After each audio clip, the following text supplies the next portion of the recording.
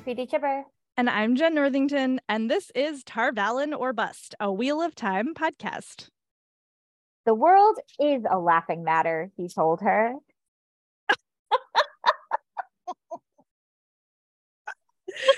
Oh dear. We are rereading the Wheel of Time books in honor of the TV show adaptation's release. That's going to be a real interesting moment when we get to that quote. We're talking about our favorite and not so favorite moments and digging into all things the Wheel of Time. Today we're talking about A Crown of Swords chapters 27 through 34, which is a roller coaster. Woo, ups and downs. Woo. Ups and downs. For reals. Before we get into that, pre-discussion notes. We're going to JordanCon. Yeah, we'll be there in April. So go to jordancon.com. I think that's right. We didn't write Did I prep jordancon.org? I'll put it in the show notes. And you can get all of the details. We're going to be on 2 panels. We're going to do our own panel. Exciting. Mm-hmm. And then we're going to also be on a season 1 of Wheel of Time panel talking about stuff. And there's a bunch of other there's a lot of cool programming. There is a lot of cool programming. And a dance party. Still not sure what that's going to look like, but I'm very curious. So it's going to be a good time. Yeah, it's going to be fun. Right. Right. And then, yeah, I mean, I'm trying to be better about this. Obviously, this section, if you've read them, you know that we're going to be talking about rape and toxic masculinity and rape culture in our chapter 28 section. So, that's going to happen, FYI. Also, just want to shout out our Discord, but in particular, MJ, for some really astute comments about chapter 28, which I appreciated a whole lot. And we will get into when we get there. Yes, we will get into that when we get there. Which will be soon because it's only we just have 27 and then 28. Yeah, because that's how numbers work. All right. Let's go. Let's do this because can I tell you? So chapter 27. No. It's not bad. This is actually, I think, the first time in a long time I have been I actually read through a Perrin chapter pretty quickly. Nice.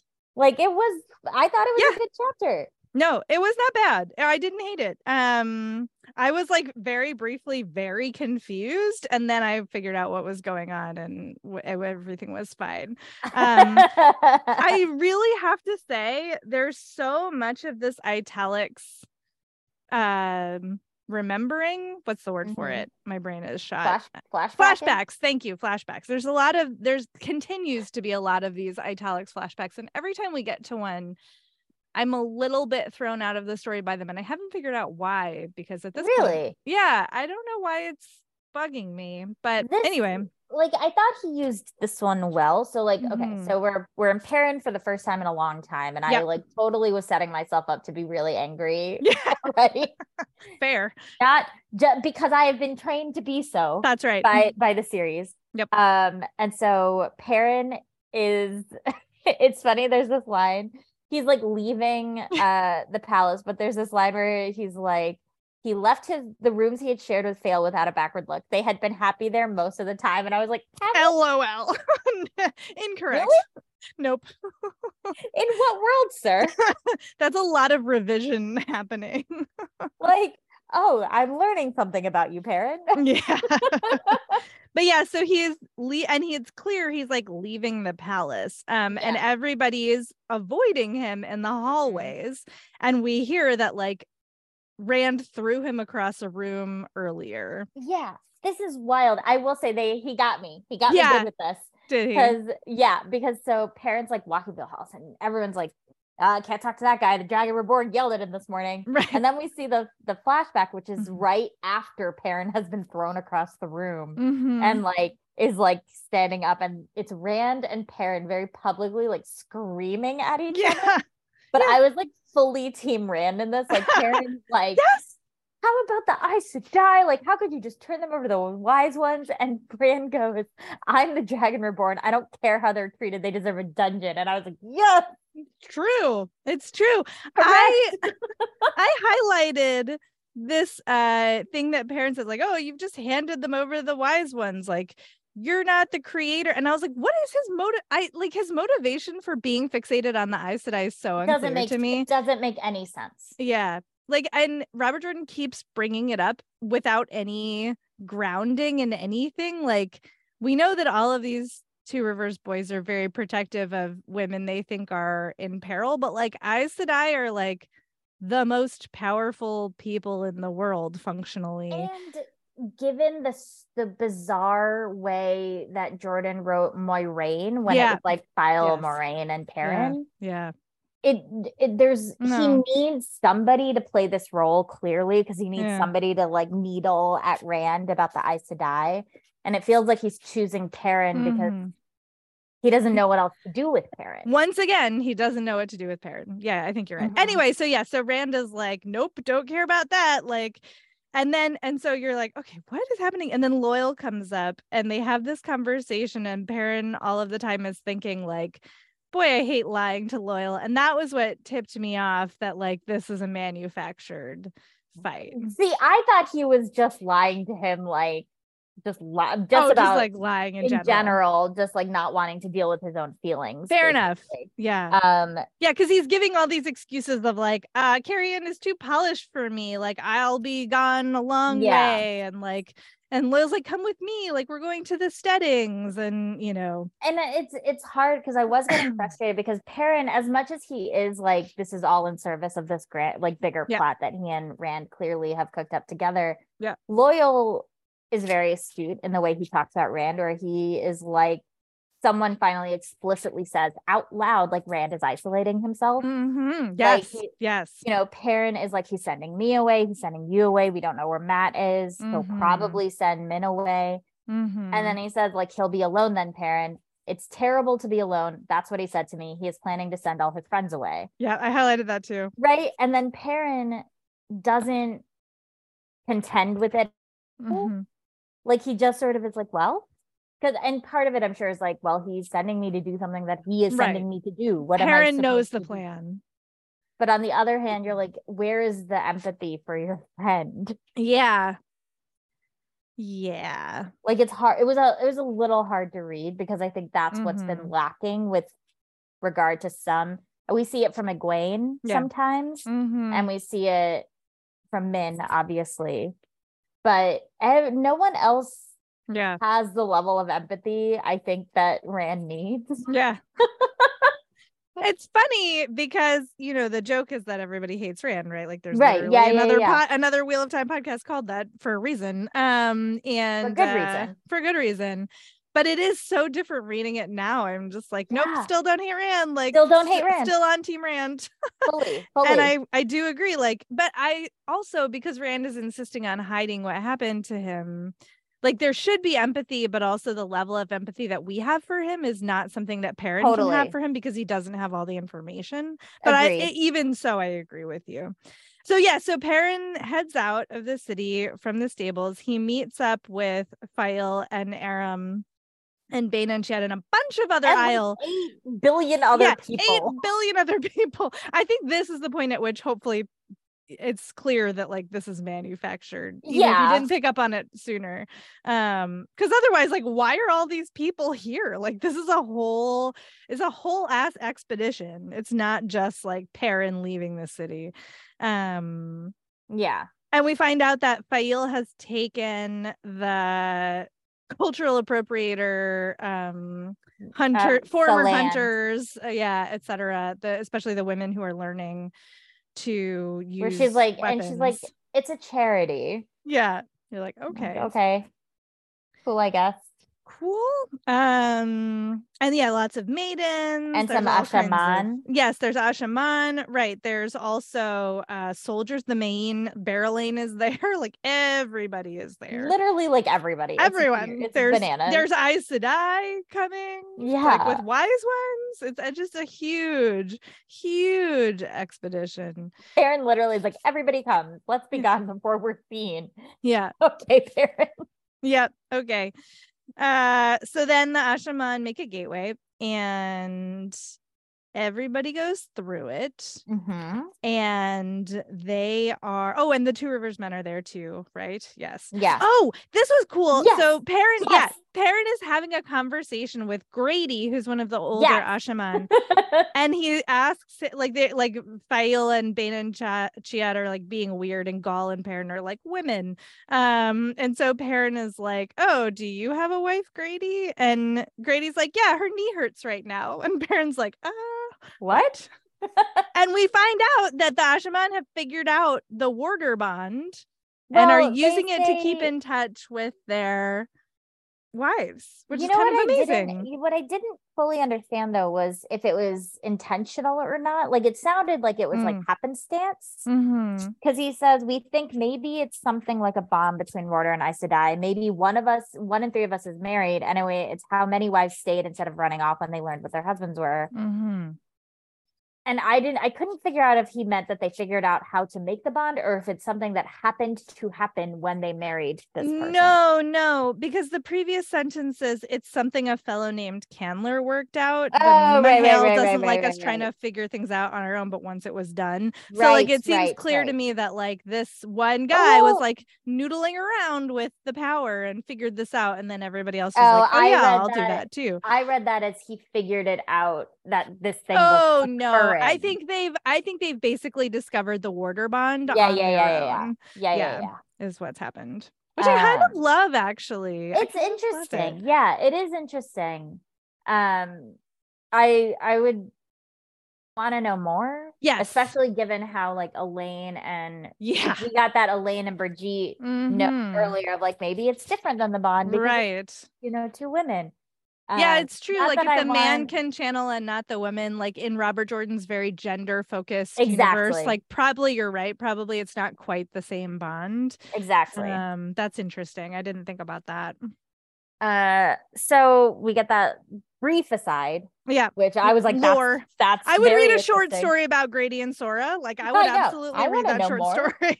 Tell me more. And then they go through the gateway or whatever. Yep. And then finally Perrin like explicitly says what we've been picking up on, which is as far as anyone's eyes and ears know, I have been banished. The Berelain is on her way back home, and everyone has just disappeared. I was like, you guys didn't come up with like a reason in there. No one's gonna be like, that's weird. I wonder where literally everyone went. It was so bizarre. But I wonder if this is a numbers thing too. There's so many of them. It's like, what's 3,000 people when you have 50,000? We're gonna talk about numbers. Yes, in a little while, because I was like, what the fuck? I know. So we find out that they're in Gildan. Yes. Which is where Masema is. Yes. And Queen Alejandra, who we have heard about before in this book, and I'm pretty sure that she's been having to deal with the White Cloaks as well as did we see I bet actually it was the scene with her and the Prophet when Nynaeve and Elaine were in the circus. Yes. And she was like bargaining with him and doing with Masema. Yes, that's right. That's when we last saw her. You're right. So basically he's there to like deal with Masema and talk to Alejandra. And this chapter ends with what is the theme of this section, which is it was about time his being Ta'veren showed itself as good for something. Yes. That is literally what everything in this whole section is about. Yeah. It's true. We still, of course, have this like Berelain, Fail, Perrin, tiresome. I didn't even want to like section. No, I know. It's just to say that it's still there and it's still tiresome. No. And now chapter 28, which is the hardest Matt chapter to read. It's so I kind of don't even want to talk about it beat by beat. I think we need to talk about it, but do we actually need to go page by page through this? Well, so here's the thing. There are a few things that I want to touch on because I do think they have implications for not just like plot wise, but just how Robert Jordan it didn't like wildly shift anything, because obviously like Robert Jordan is Robert Jordan. We know the gendered stuff, right? But what it did do was, I think, something I want to talk about is the Matt and Haslin situation versus Tylan, sorry. there are so many names in this excerpt that I was like, half the time I was like, I don't know who you are. I don't care. Yeah. Tylan, Matt and Tylan versus Morghese and what's his face? Yes. Because I think Eamon Valda. No, well, Valda, but also the Forsaken, who kept her under. Right, Lord Gabriel, whatever Gabriel, his actual Forsaken name was. Which was the parallel I thought of, actually, more so than Valda. Interesting. I did not make that connection. Yeah, so I want to talk a little bit about it in comparison to that, because there are some choices he made, because the situation is not dissimilar in the sense of you have someone in a position of power taking advantage. Right. And not in sort of a life and death sort of way, but just because they can. Yeah, interesting. It's Ravin, P.S. I double checked. Thank you to the app. Okay, so chapter 28. Matt has been moved into the palace. It's he's like super mad about it, but I did laugh at Naram's like, very good, my lord. Thank you, my lord. My lord will finally have decent rooms. Good. Yeah. More Naram. Yeah. That's what we need. More Naram. Yeah. We get like sort of a run through of like how everyone in his party is reacting. Like Vanon's excited, but also Vanon's excited to see Elaine. Like some of the nobles are excited to like be in a place they think they deserve to be in. We get like some Matt dealing with like the people who worked at the inn and not understanding why they might be upset, which is of course because about Elaine and Nynaeve. Right. I do want to, the only thing that made me laugh in this section was that they call it a sulking room. And I was I Googled it because also I was like, what is a sulking room? It is not like a thing that Robert Jordan made up. Oh, really? Yeah, it is, because boudoir comes from like the French term to like pout or something. Yeah, I was like, this can't be like a real thing. Like, what is a sulking room? It's apparently it's like an actual thing. Weird. Unless the internet lied to me, which is possible. I did not go in depth, but I was like reading last night at like 11 p.m. and just like, let me look this up. Let me just see what's going on here. Fair enough. So Tylan comes in, and this is the first instinct we get, obviously, of the like, we touched on last time about this whole Ta'veren thing, and Matt being Ta'veren is the reason Tylan is pursuing him so intensely. Like, she wants to like sleep with someone who is Ta'veren. It's like really strange, and given that both Perrin, Rand, and Matt in this section are so tied to like what it means to be Ta'veren and how that impacts them and the people around them, that it's like Jordan was using this, like it's not about Matt, which makes it worse. I was just gonna say, it makes it even worse, honestly. Right? So much of this section, like this is why I wanted to talk about the Morghese Ravin thing, because we don't see any of that, right? It's all told to us. We see just a hair. Well, no. I mean, yeah, but not like this, right? Like, no. This is the most explicit Jordan has been when it comes to like showing us on the page what is happening. Yeah. Which to me, he feels comfortable doing because the woman is the aggressor and Matt is not. And he can have Matt think about it in a way that doesn't have to deal with gendered power dynamics, even though it does deal with actual power dynamics.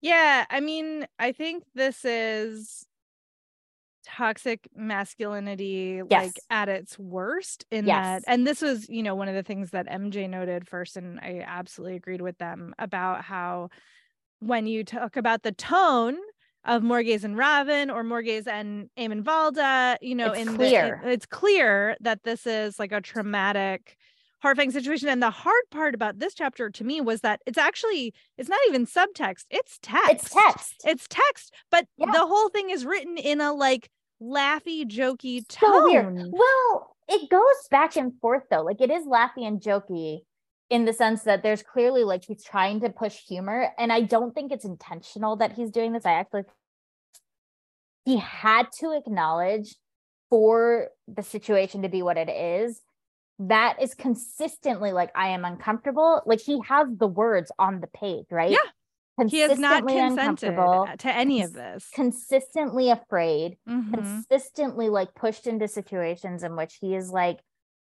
he feels unsafe, and he acknowledges them explicitly. And he's not joking about it in that. Matt's not joking about that's it. That's what I mean. Everything else about this chapter, no, I agree with plays you. it for laughs. I agree with you. But so because he has to have the character think those things unintentionally, he creates this like extra uncomfortable situation. Yeah. Because you're laughing at someone that you are acknowledging feels unsafe and uncomfortable. Well, the book is asking you to laugh. Like, right. For the record, I don't think either of us were laughing. No. The book is intending, the book's intention is for you to laugh at this while still acknowledging that this person feels unsafe and uncomfortable. I wonder how much of this is conscious, though. I don't think that's what I said at the beginning. I don't think it's intentional. I don't think he meant to do it, but I think it's created like an awful and interesting paradox. Yeah, dissonance. For this entire section.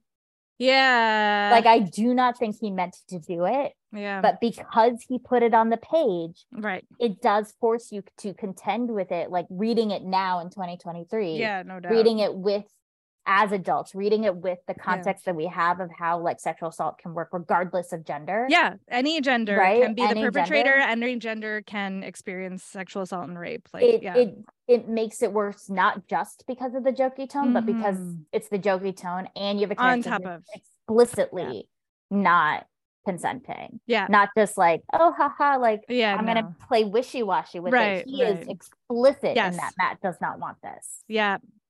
But he keeps giving himself this, like, Matt doesn't want it because Matt thinks he's the one who should be doing it. Which is rape culture and toxic masculinity. Exactly. Yes. Okay, so we have this page where we don't need to, like, go into it.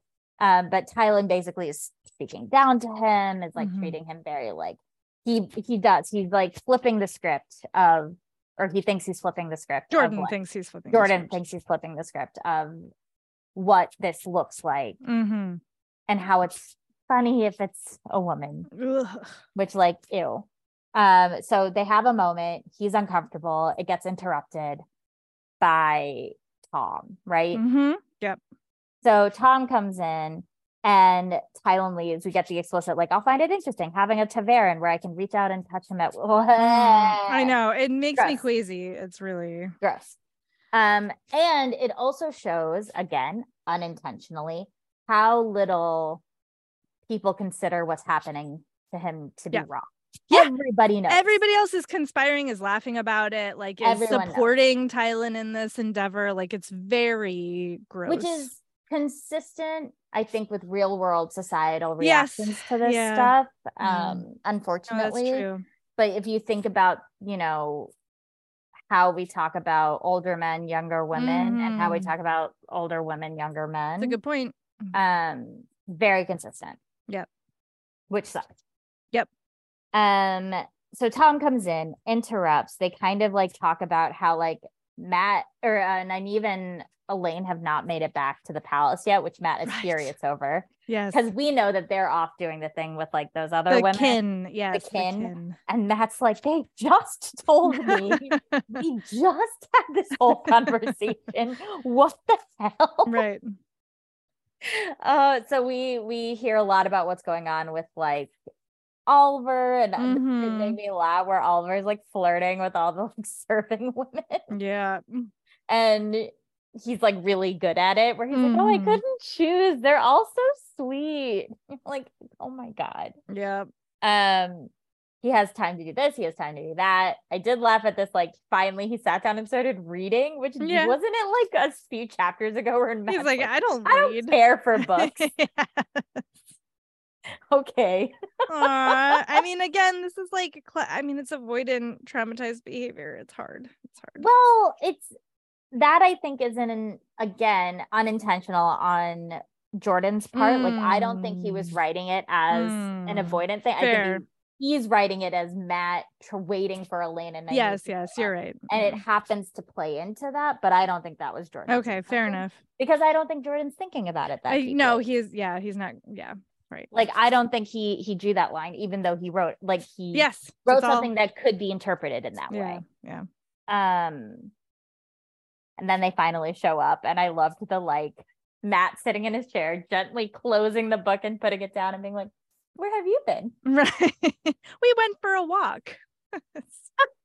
This whole thing did make me laugh really hard, right? Yeah. Like, he's like so unnerved by how nice they're being because he's waiting for their, like, he's like, don't do this, you're gonna have this and you're gonna have bodyguards, and like, you're not gonna make me worry anymore. And he's like waiting for them to like be angry at him and like yell at him, but then they look at each other and they're like, wow, that's a really good idea.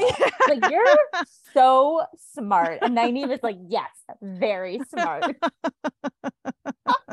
You're right, it was a good moment. And they're both like, Tom and Matt are like, what's happening? Right. Everybody's very unnerved.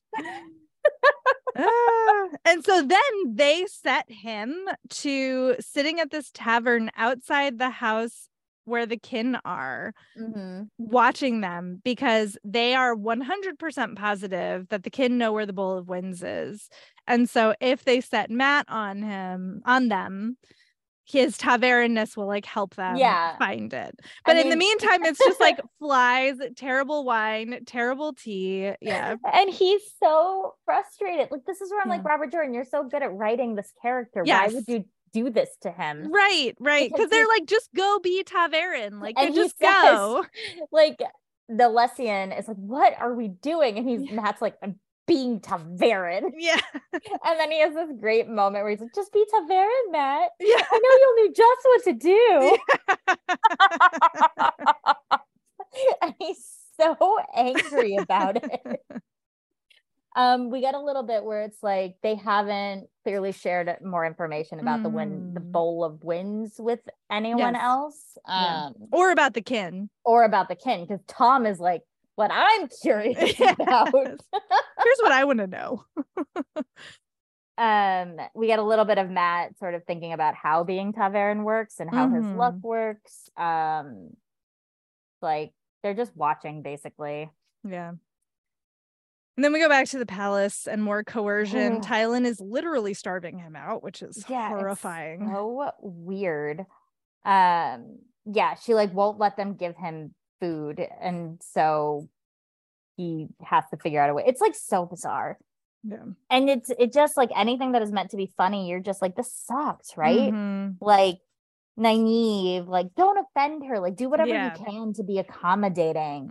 Don't do anything to her, right? And that's supposed to be funny and ironic, but Matt has never done this. Right. Never seen Matt coerce a woman like this or like force her like this. No like it I don't like that Jordan is trying to compare the two things. Yes.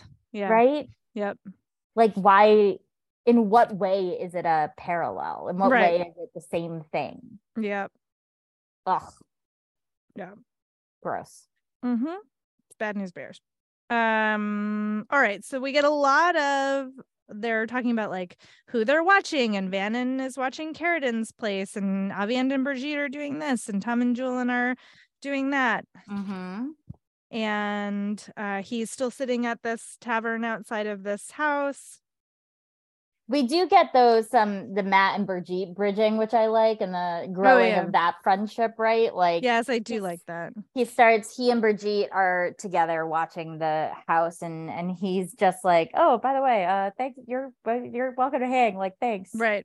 And Go ahead. I was just gonna say, I mean, we get a lot of Robert Jordan being like, oh yeah, like men and women can be friends, and Brigitte is available to be a friend because, she's as not like you just other said, girls. She's not like other girls, so she's one of the guys. Like, it's that classic. I actually don't think he does that, though. No, I don't think she's like one of the guys. As evidenced by when she puts the dress on and like likes That's to be fair. that, and like he clearly is like, she is still like, Matt I think is thinking at first like, oh, she's like one of the guys, and then has to be like, oh no, wait, she's not like one of the guys, but we still can have this friendship and relationship, because she understands me and I understand her, which I appreciate.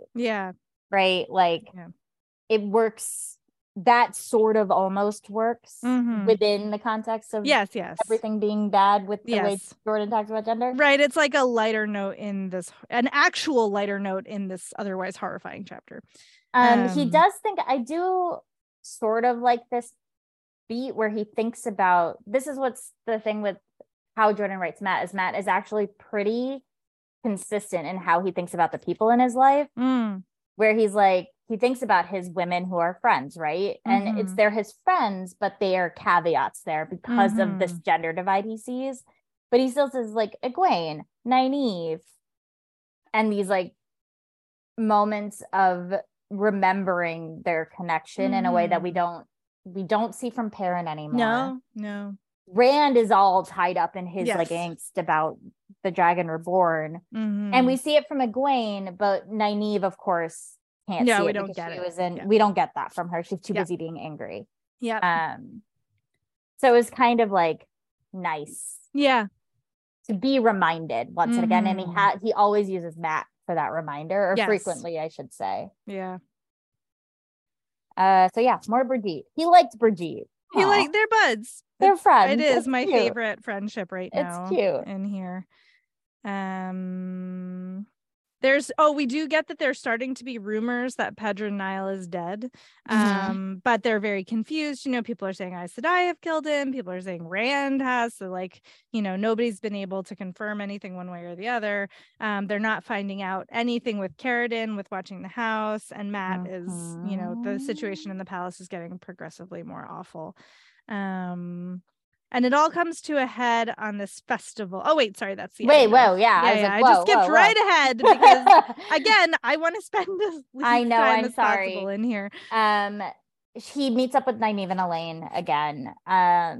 They are clearly like they're searching for somebody else within, like when they're like looking for Carradine, there's someone they're trying to look for that Matt doesn't know who it is, and he knows that there's something they're not telling, like that they are not saying to him, but he can't get it out of them. We get a little bit of like Elaine acting out her toe, like that, but I thought this was annoying also because it reinforces how ridiculous this is.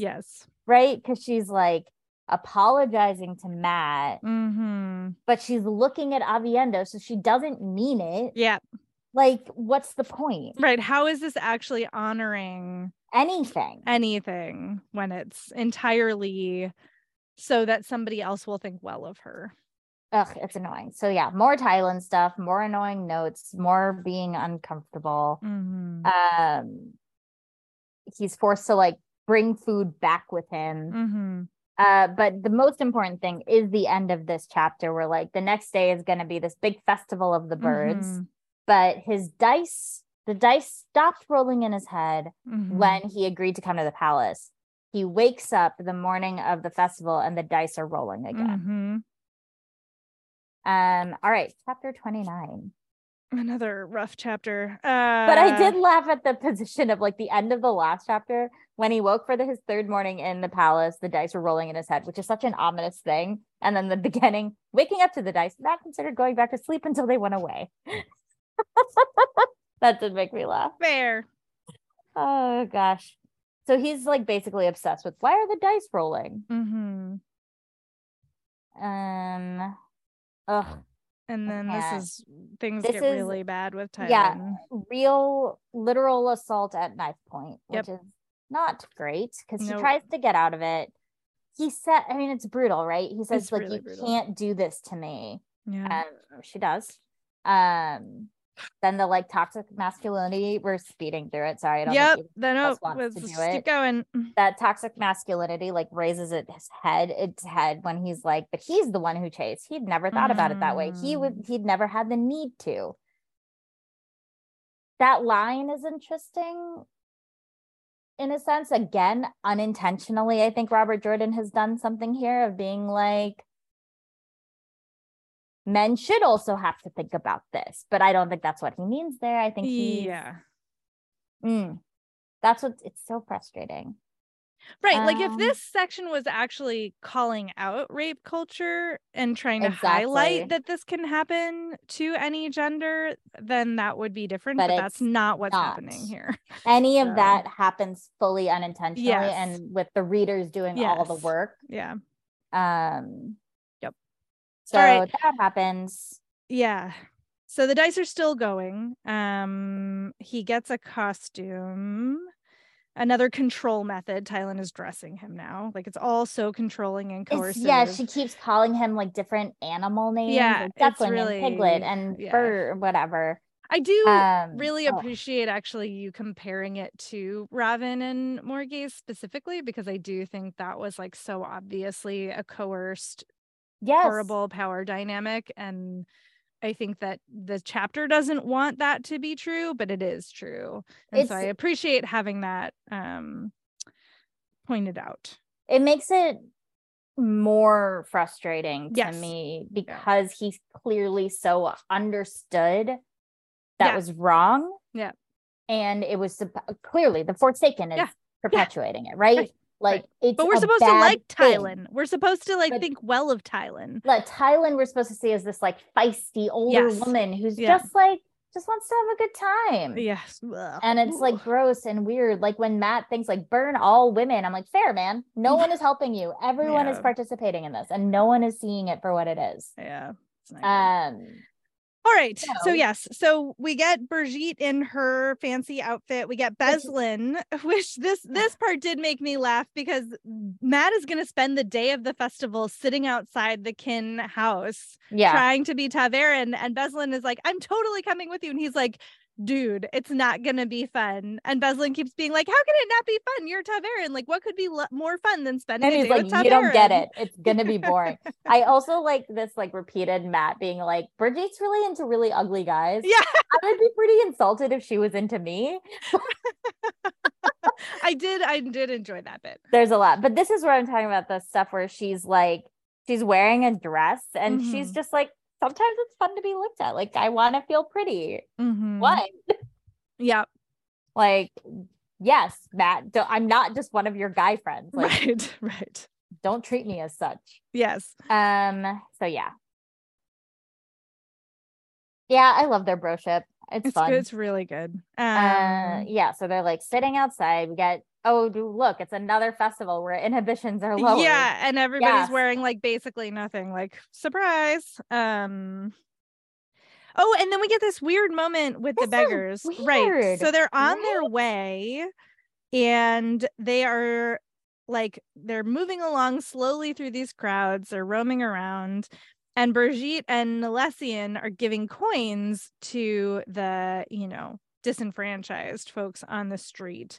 And Beslin stops Nalessian from giving coin to one specific person because he's not wearing the right ring, which apparently there's like a beggars guild. There's a guild for this because there's a guild for everything in Ibudar, which cool. But then all of a sudden these ungilded beggars start to attack them. Well, so Matt, they've got knives, they've got cudgels. Yeah. Because Matt says a man can't even beg in the city without belonging to a guild.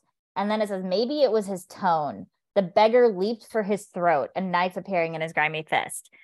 So is this like a coordinated thing? Like, it felt to me it was coordinated, right? Yes, this is 100%. Matt again is like, Robert Jordan is playing Matt as stupider than he actually is. We've seen this before, because remember a couple of chapters ago where Matt gets like attacked in the alley and they're like, he's like, well, they had such a big bag. Like, what did they think they were going to get off of me? What's bizarre is it gets like less effective every time. Like it's not doing what he wants it to do. No. All it did was confuse me. Yeah. Because it was so clearly wrong. Yeah. So clearly. I was like, I don't understand what. So right. Yeah. Yep. And so there's this huge fight, and then this I love the visual of like Matt and Brigitte back to back fighting these people. Yes. And he's like, he knows Brigitte is going to be fine. And then he's like, but I'm not sure I'm going to be fine. Right. He's like, she's going to be all right. But what about me? And we get this one moment where one of the attackers says to the other, Old Cully won't like this. So we know, and Old Cully is the like senior dark friend in the city right now. Yeah, that guy. That guy. And so we know that these are dark friends who have been ordered to attack Matt, which, if we assume that Old Cully is acting on Forsaken instructions, it's interesting because I thought that they were told not to harm any of the Ta'veren. I think that's why he says he's not going to like this. Like, I thought it was they were not going to like it because they are not winning. Like, they're not accomplishing their goal. I thought it was like they weren't supposed to attack. Like this was... I don't know. It was very confusing. It's not written clearly. Yeah. It was very confusing. Yep. Because we could also blame it on like a Ta'veren thing, right? It could also be blamed, I guess that's true. Given how heavily everything is like Ta'veren this, Ta'veren that. No, I don't know. Because he says, Matt says, do beggars always go around attacking people in the city? And Beslan says, you are Ta'veren, Matt. There's always excitement about Ta'veren. But again, I think that's just him playing Matt dumb. Like, I think that's just... Do you think so? I really do because... But I don't understand. But it doesn't make sense in the context of what we know about the Dark Friends. Because they're not supposed to.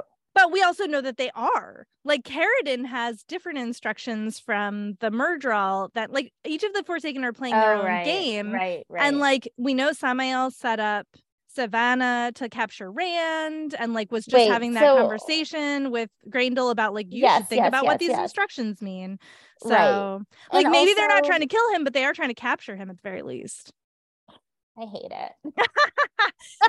It's confusingly written. And then the actual Beggars Guild are like, fuck these imposters, like we're gonna get them, so they take over fighting, and Beslan and Matt and Brigitte and the rest of the entourage like get away.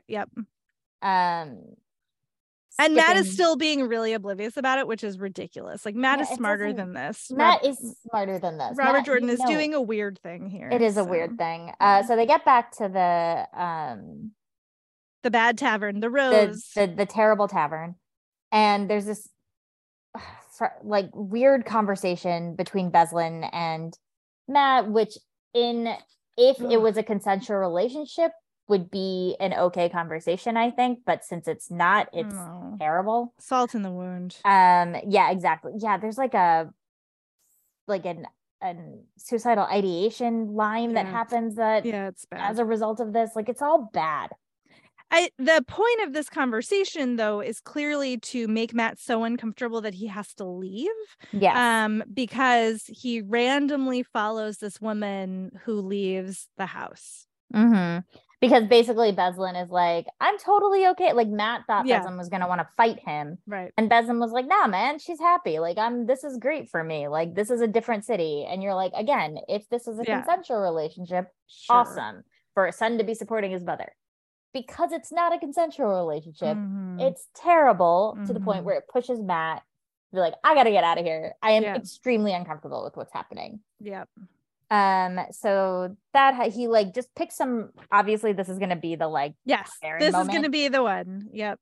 So he walks over after this woman, and this was the only funny thing is like the Lessian is like, where are you going? And he just is like, if I'm not back by tomorrow, tell them they have to find it themselves. Right. Just like walks off. And it's only funny because of what happens later. Yes.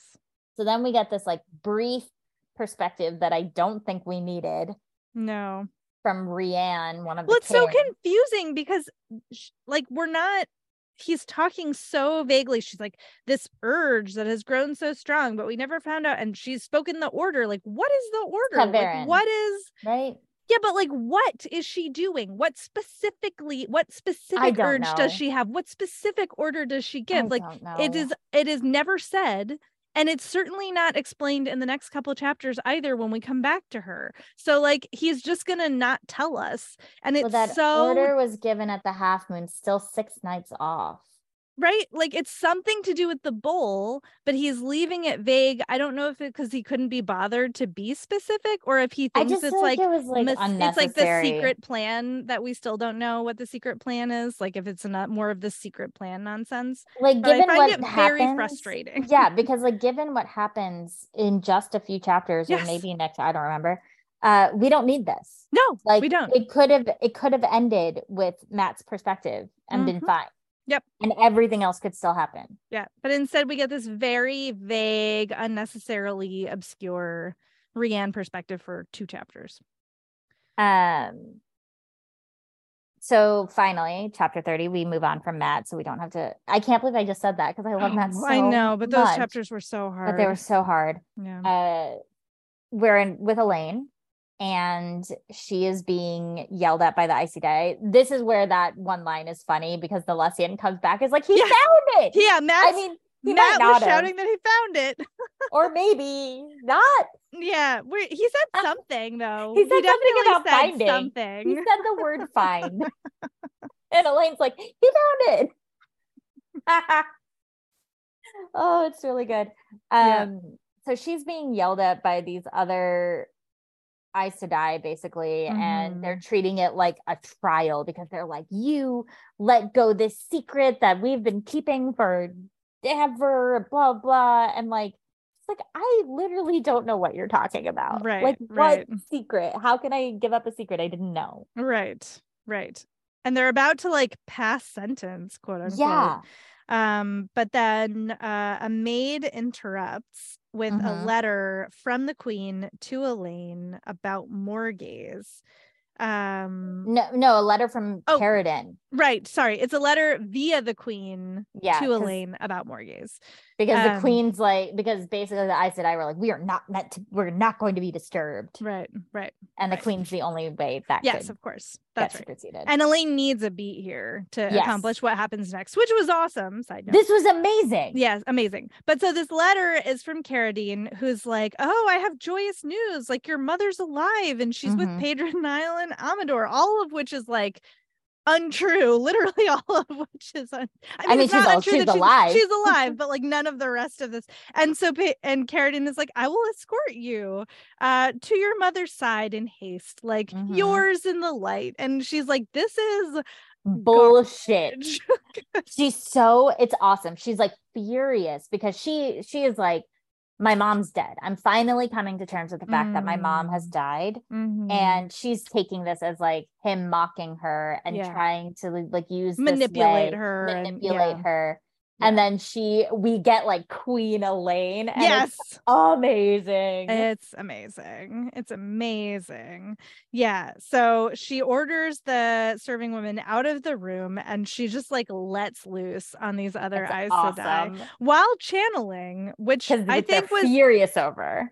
I think it's very deliberate, like, because, you know, we've been told repeatedly how obsessed they are with power hierarchy. And she, like, they know she's strong, but I don't know that she's demonstrated her strength in front of them in addition to, like, a personal strength. Like, she has demonstrated both her power strength and her personal strength at the same time before. I don't know if the strength of I don't think the channeling...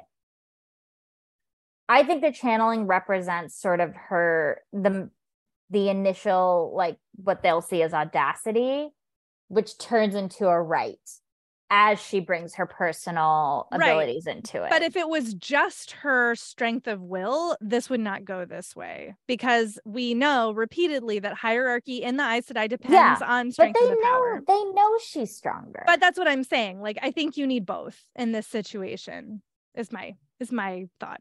Anyway. Regardless, she puts them all on notice. Yeah, it's awesome. She is furious. She's like, I am Aes Sedai. And she basically, like, to me, it's sheer force of will.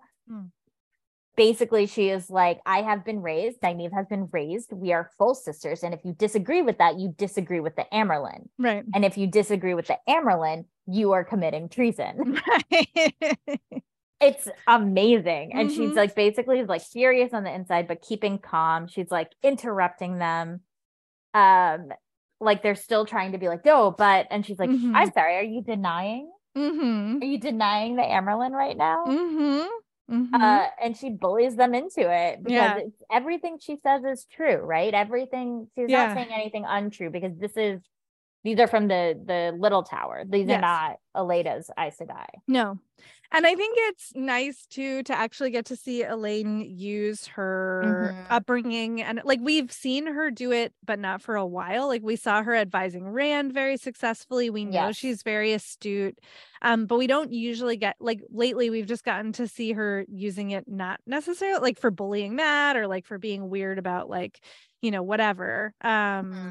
So it's really nice to see it used in a way that's actually constructive. So I appreciated that. Agreed. And so she's like, yeah, so you're gonna tell me what the hell this secret is. And we get this whole lore bit about how the kin, because they collect runaways and failed Tower sisters, actually help the Aes Sedai keep track of all of these people. Like so they've known about them forever, and they let them exist. Because it gives the Aes Sedai a way to have like a strong success rate in bringing back runaways. Right. It's very self-serving, of course. As usual. I guess this is where the runaways thing comes in. Forever ago, I was like, what is the thing about runaways that keeps coming up? I only just made that connection. I fully literally forgot. Right now. Fully forgot about it. So that's the runaways thing.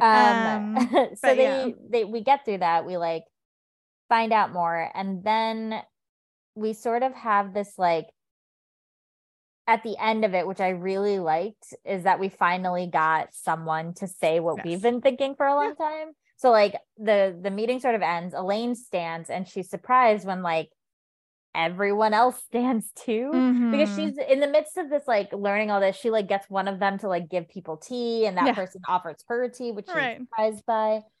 And so Vandene, who is one of the other Aes Sedai, notices that Elain is surprised, and she says, "We are a contentious lot in many ways, the Aes Sedai, each jealous of her place and prerogatives, but when someone is placed above us or stands above us, we tend to follow her fairly meekly for the most part, however we might grumble about her decisions in private."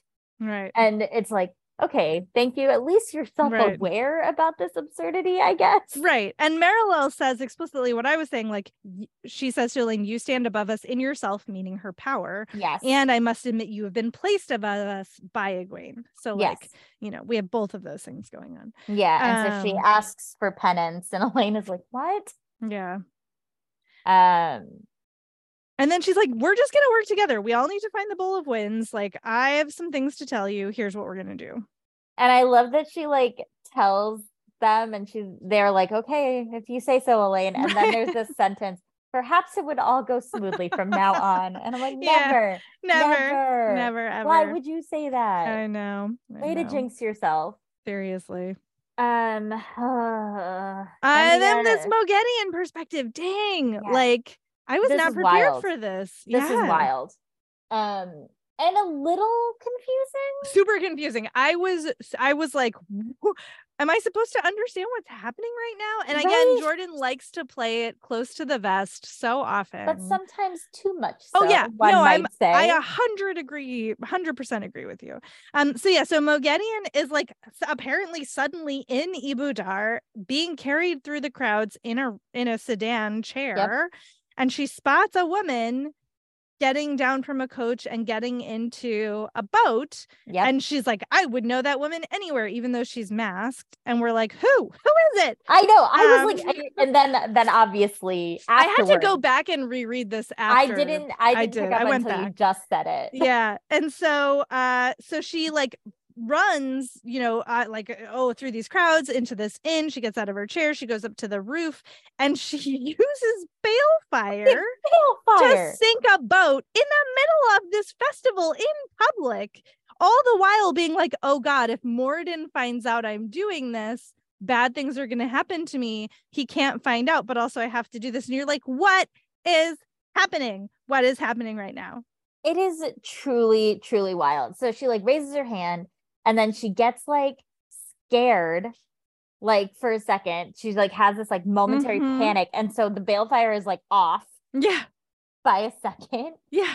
It's like, oh, she does this, and then she's like freaking out and runs away. Yeah, like, so she sinks the boat, like not exactly as she intends to, but she does sink the boat. She does. And then she freaks out, she runs, she gets back into her chair, she's like, run, and everybody and then she like goes back to her like mission that he had given her, which is, it says she's going to make Phalion and Ispan crawl, and those are two of the Black Aja sisters that we know she was working with all the way back in Amadis. No, not Amadicia.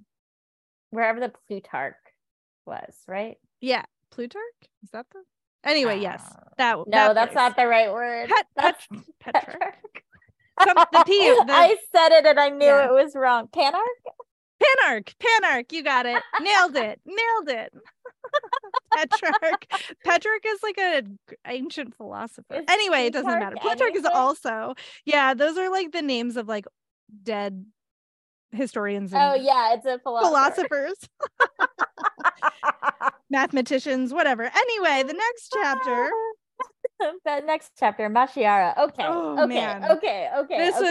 This was all right. This was okay. So we are in Nynaeve's perspective, and she's on a boat. And this was the moment when I went back and reread the other thing. I was like, oh wait, Nynaeve's on a boat. And I went back and I reread this previous little Moghedien section, and it all clicked together for me. But I will say, this made me laugh so hard at the beginning of this, because I was like, you are Matt. Like, you and Matt are the same. Just so you know. Because she's like complaining, she's like, she's been sent while Elaine was having that meeting with the Aes Sedai. Nynaeve is going to like talk to the sea folk basically, and she's like, she is mad because she was like, why do I have to go to this? She's only sending me because Elaine doesn't want to see this woman again that they did not have a good first meeting with. And then she does the exact same thing Matt did, where she's like making fun of Aviendha. Oh, you have to be the one to go. Or is she making fun of Elaine? No, Aviendha. Is it?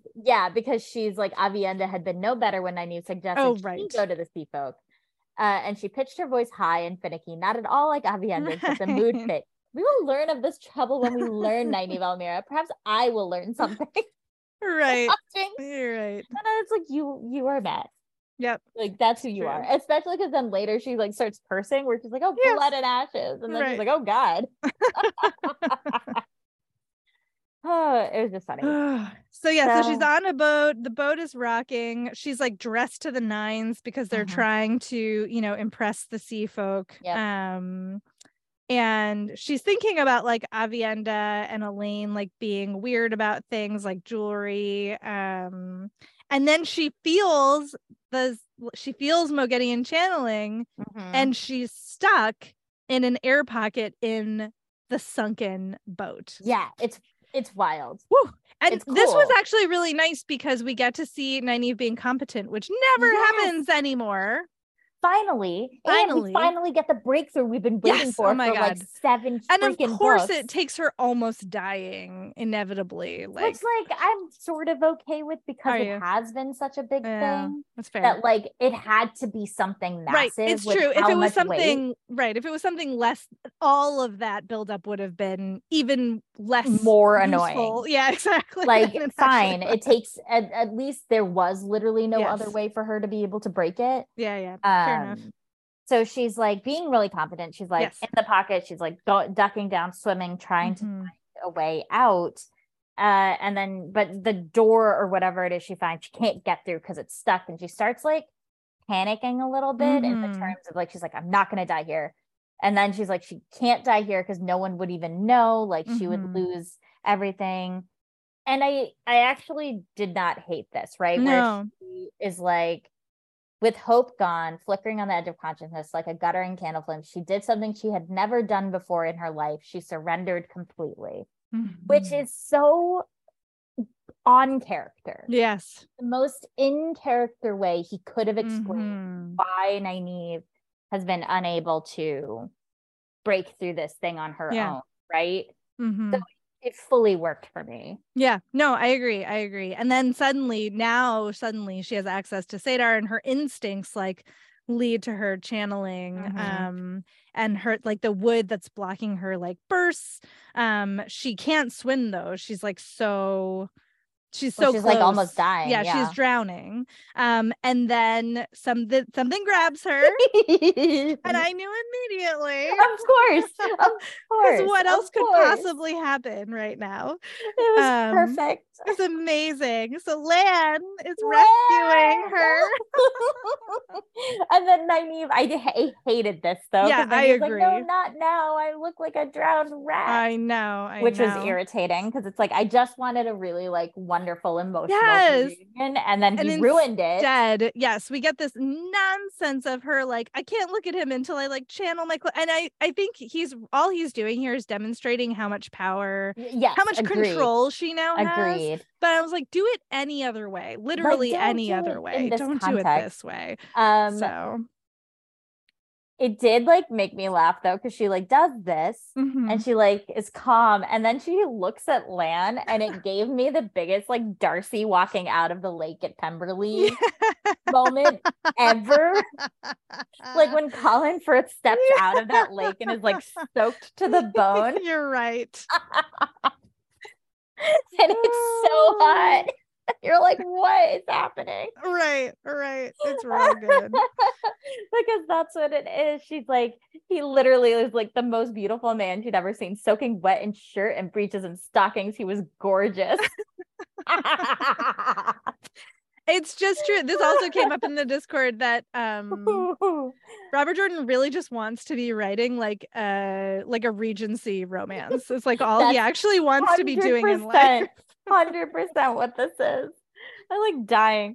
But so finally we get this like reunion where she's like, Lan, she had accidentally punched him while because panicking, obviously. While he's rescuing her. While he's rescuing her. And she's like, I'm so sorry. And she's like sort of a little hysterical. Yeah, she is. Which is fair. Fair. She almost dies. Lan is suddenly there. Like, that's earned.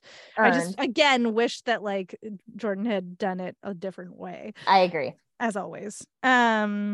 Then they like go down to like get away from all the people because she's like, they're have on a boat here. Like Lan like drags her onto the boat that he hired to follow her, presumably.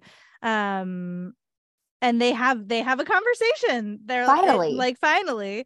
And he tells her that Myrelle holds his bond, and that he's on loan. He says, until you find a warder of your own. And she's like, are you fucking kidding me? I really wish we did not have Nynaeve like physically abusing Lan throughout this scene. Like, I understand that, like, you know, he's strong and we get whatever.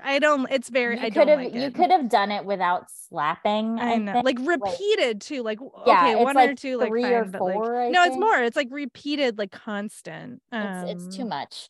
And then she punches him. It's not good. And he just like takes it. Yeah, obviously, because Lan is not doing well. Although this is the most well he has done, I think, since we've seen him. Yeah. And then she says, like, you know what? We're going to talk about this calmly and rationally after she's gotten all this physical aggression out. Yeah. And from after that's over, I actually liked that she got to be like, no. Yeah. What? No, you don't get to make this decision for me. Yeah. Yeah. Yeah. And there's this weird moment, though, that confused me. Again, so many confusions, because Lan like starts to tell her there's this thing you need to know, you know, when a warder's bond to his Aes Sedai is snapped, there are changes ... And he like continues telling her what she refers to as this horror. Well, but he slept with Myrelle, didn't he? Well, that can't possibly be what the only thing that yes, but like there's something like the changes is not just about him having sex with Myrelle. I think it's also the like that a warder, like, didn't they say that like oftentimes when a warder, the Aes Sedai dies with a warder, the warder gives up all will to live, and like basically you think it's just that? I don't know what else it could be. Well, that's why it's so frustrating. It's like, is this new or is this what we already know? I think it's what we already know. I think it's what we already know. And I think but the next paragraph confuses me too, because he says, so you see, he concluded, when it's done, she will have a year or more of pain and I will still be dead. Like, what's done? Well, I think when he dies. But like, why is this like this specific, like, timeline. Like, I just Well, don't. I think it's that, didn't we learn that an Aes Sedai can survive the loss of a warder, but the opposite is not necessarily true? Right. Yeah. Like, it's hard for Aes Sedai, but they can survive it versus the other way around. The other way around. I guess so. I guess. Anyway, I just wish it was more clear what exactly. Yeah, it was not clear. It was a confusing thing. But it was, then he's like, he calls her my Shiara. Yeah. I know. I'm like, Robert Jordan, you were like clearly like pulling at my heartstrings because I am forgiving you for a lot of this, even though I hate it. And then she's like, so you're gonna be my wardo until I find one. And he's like, yeah. And she's like, good, because I found him. Right. It's you. It's you. She's like, Myrelle will give me your bond. Yeah. And then she tells him this nonsense. She's like outright lying to him about how they're betrothed. Which like is frustrating. Yeah. Because again, like, but Jordan wrote it in the sense that like, I don't know that she has another outlet because he is not being rational. Right. I'm not saying it's like the right call, but I think that the call makes sense within the context of what he's written. So then he's like, okay, so if you want to be married to me like right now, you know that like Myrelle can feel the things that I feel. I loved this though, because I loved her reaction, right? Is because he says that, like, just so you know, if you're a man and wife, and she goes, is there any way to make sure she knows it's me? For these clapping, you can't hear it, but she's clapping. Outstanding response. It's so funny because it's so perfectly naive, but so unexpectedly something she would say out loud. Like, that feels like something she would think and then get mad at herself for thinking. Yes. But she and just then say anyway. Says it. She just says it. I want her to know it was me. You're so funny. It's so gosh. Silly. So yeah, so then they finally get to like the elephant in the room, which is that somebody just tried to kill her because she asks where they're going, and he's like, well, we're going ashore, like we have to get off the river. And she's like, no, I have to go to the sea folk. And Lana's like, somebody just destroyed your boat with balefire. Like, you were in front of me and then you were behind me.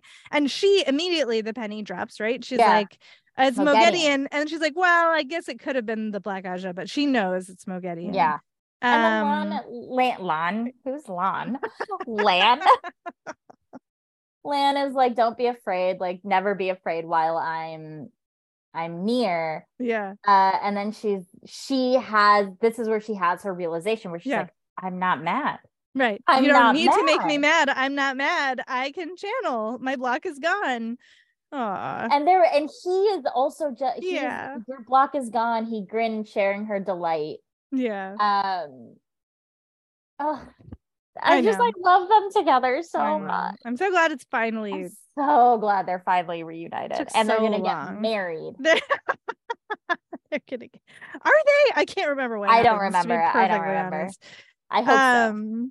Yeah, so she's like, all right, well, we're going to the sea folk ship. Everybody turn the ship around. And then she gets seasick again, of course. Yeah, because Nynaeve is never allowed to rise above a certain level before Robert Jordan yanks her back down. So and then we switch to Elaine. Yeah, then we're back with Elaine. Watching the festival, and she has gone to the Kin house with all of the Aes Sedai. Which I sort of loved that I did love to see this like comeuppance immediately, where they like show up and they get to Rihanna. Rihanna's like, you dare show your face, and Elaine's like, bitch. So satisfying. Let me show you. Yep. Yeah, it's very good. So she puts the fear in them, and Rihanna is fully freaking out, just losing it. She's like, we'll accept any punishment. Like, what do you want? How can I make this right? Like, cringing. And then we get go ahead. I was just saying, and then Elaine is like, okay, so like you now you know I'm Aes Sedai. Are you still gonna deny that you know where the Bowl of Winds is? And Rihanna's like, we would never use an Angria, like a Terangria. We would never. and she's trying to downplay like it's just me and a few friends, and all of the Aes Sedai really? are like yeah. So Elaine gets to say like the White Tower knows about you. They've always known about you, right. Just so you know. And they're just like, huh? But then we hear, of course, that same thing that Egwene wants, which is every woman who can channel should be attached to the tower in some way, which is much smarter than every single other Amyrlin. Seriously. And so they're all like, oh my God, we can be Aes Sedai, because we've seen how much they idolize the Aes Sedai and wish that they could have become Aes Sedai, because these are not the runaways. These are the women who were turned out of the tower after a certain point in training. And so so she basically has just like made all of their dreams come true. And she's like, so how many of you are there? Bananas. And this is where the numbers thing gets wild. Yeah, because she says the Aes Sedai at present there are 1,783 names, and they like freak out because apparently this is almost twice as many as there are Aes Sedai, period. Yeah, period. So at best, Salidar has like 500, right? Right. At best. At most. And when you think about that, these are women who were sent away, that the Aes Sedai have been literally undermining themselves for like generations because of the next thing we find out. Like it is... You're terrible at your job. Everybody is so incompetent all the time. Everybody in power is so incompetent all the time forever. It is truly, I was like, hold on. Yep. Hold on. Yep. Yeah. What? And so, right, I know. So then again, Elaine is like, okay, so now can we talk about the Bowl of Winds? I'm like, sorry. Yeah. But like, no one in the little tower was like, hey, surprise, there's this giant cast of women who can channel, who might be able to help us. Right. No. Take back the White Tower. Again, because they think they know everything. They like can't, they refuse to open their minds at all ever. I mean, it is the most facepalm, like literal facepalm. It's so frustrating. But yeah, right. So then Elaine asks again about the Bowl of Winds, and Rianne's like, I guess we do know about a cache of Terra Angreal. She's about to say where it is. Yes. And then the door opens and Dad comes in. It's like, I found it. Look, he like pushes this woman who he had been following. It's so good. And then he gets there and he's like, wait, what side are we on? Yeah, what's happening? I don't understand what's going on. Why is everybody like drawing knives on me? And Elaine, God, I hated this moment. She's like, oh, we already know all about that. But then Brigitte is like, did you though? Yeah. Did you? And so she's like, but thanks, I guess. If it weren't for you, we would have never found this, which is actually true, because if they hadn't gone to see Matt at the inn, they would have never found the kin. So like Ta'veren again working in mysterious ways. And so Matt is like, oh, okay, like, well, let's go get a boat and then we can leave Ibuduar. Like, he just wants so desperately for obvious reasons. Like, let's go. And Elaine's like, well, hold your horses. We got some stuff to do. Yeah. Then we have this brief moment. It's like, no, Brigitte's my warder. Like, weird. And then she asks Rianne like how old she is. Yeah. And Rianne says, oh, my next naming day will be my 412th. Yes. And Marilil faints. Yes, Marilil faints, because we know that like as much as like I said I can live a long time, that is way beyond, generally speaking. Yeah. Except for like very few rare occurrences. Like I was just trying to remember if we actually know how old Cadsuane is. Yeah, but nobody actually seems to know for sure. Like we know she's really freaking old, but the fact that Marilil, who is like an established Aes Sedai of age herself, faints when hearing that this is 400, and it makes me wonder. Oh, a penny just dropped in my head, but I think it's a spoiler. I will not say. Okay. I just had a thought that I understand why this is different, but I'm not going to say anything. Okay. I know a thing. I suddenly know a thing. I can't wait to find out what that thing is. All right, chapter 32. Ugh. Eleda.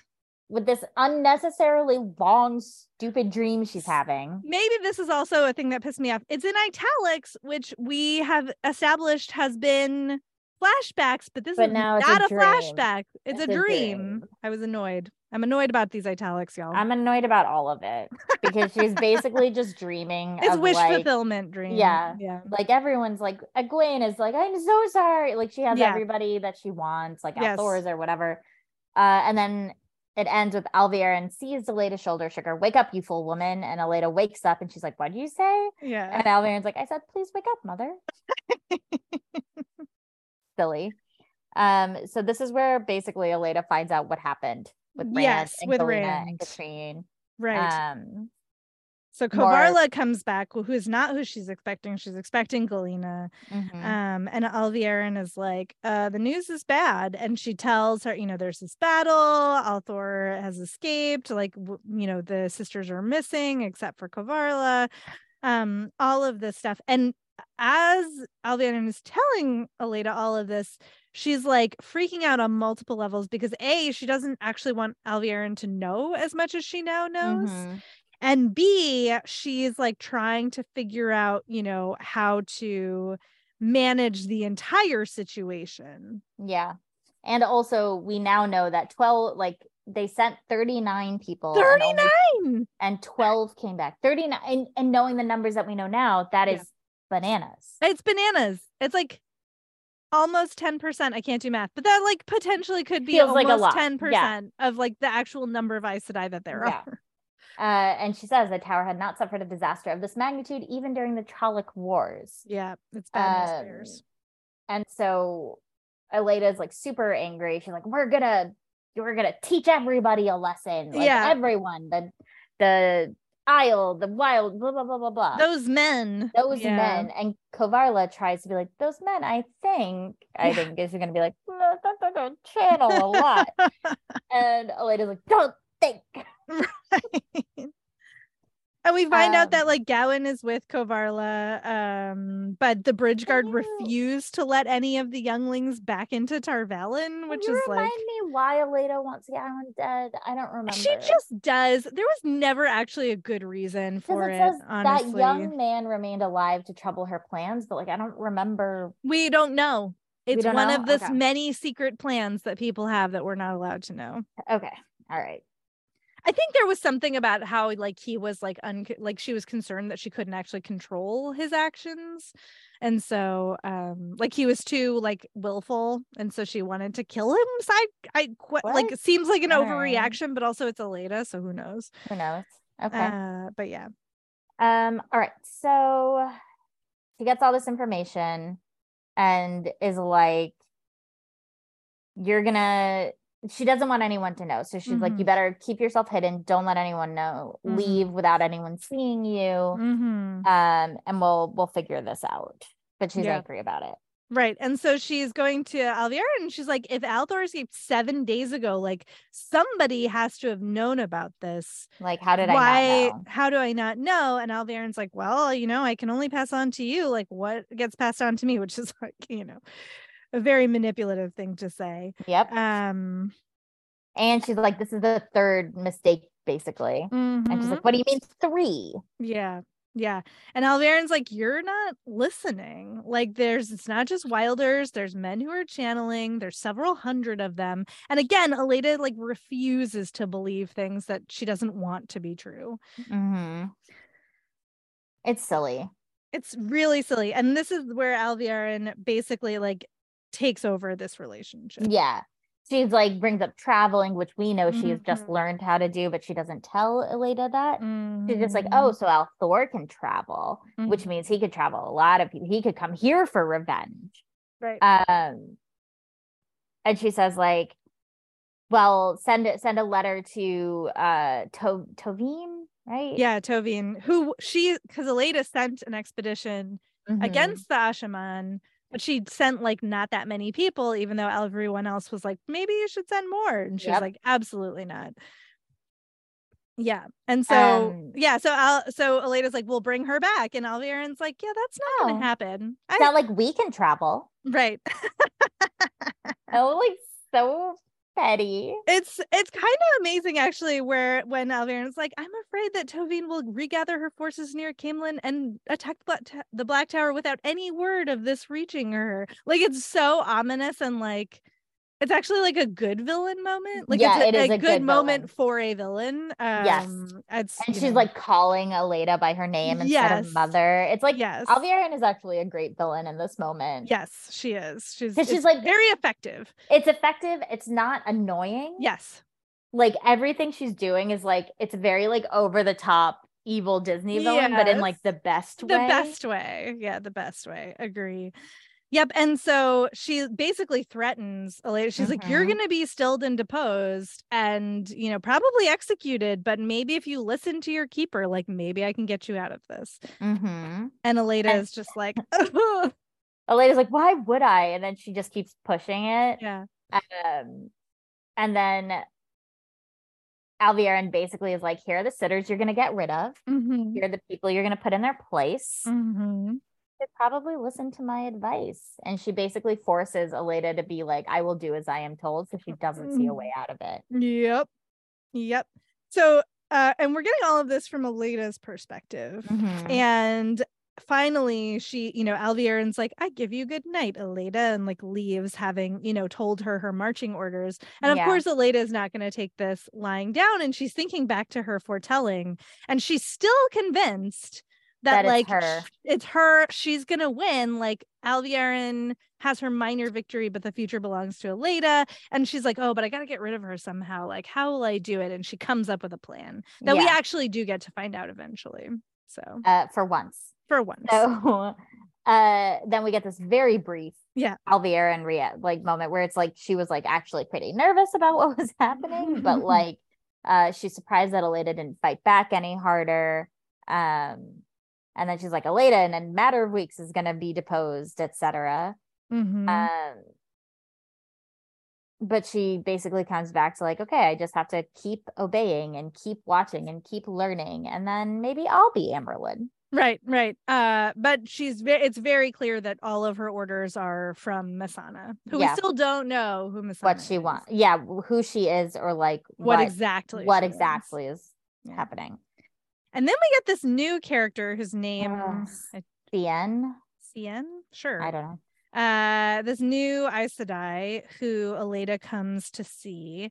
And the fact that Aleida shows up, she's like, oh God, like what is gonna happen to me now? Like, did you find like white sisters hiding Angreal? Because this was the excuse that Alviarin came up with to and so she has this whole conversation with Aleida where Aleida's like, well, you didn't support me, but you're still here, you know, and like, why? And Cien keeps being like, this is what you do. You don't have to like the Amyrlin. You're just supposed to follow her.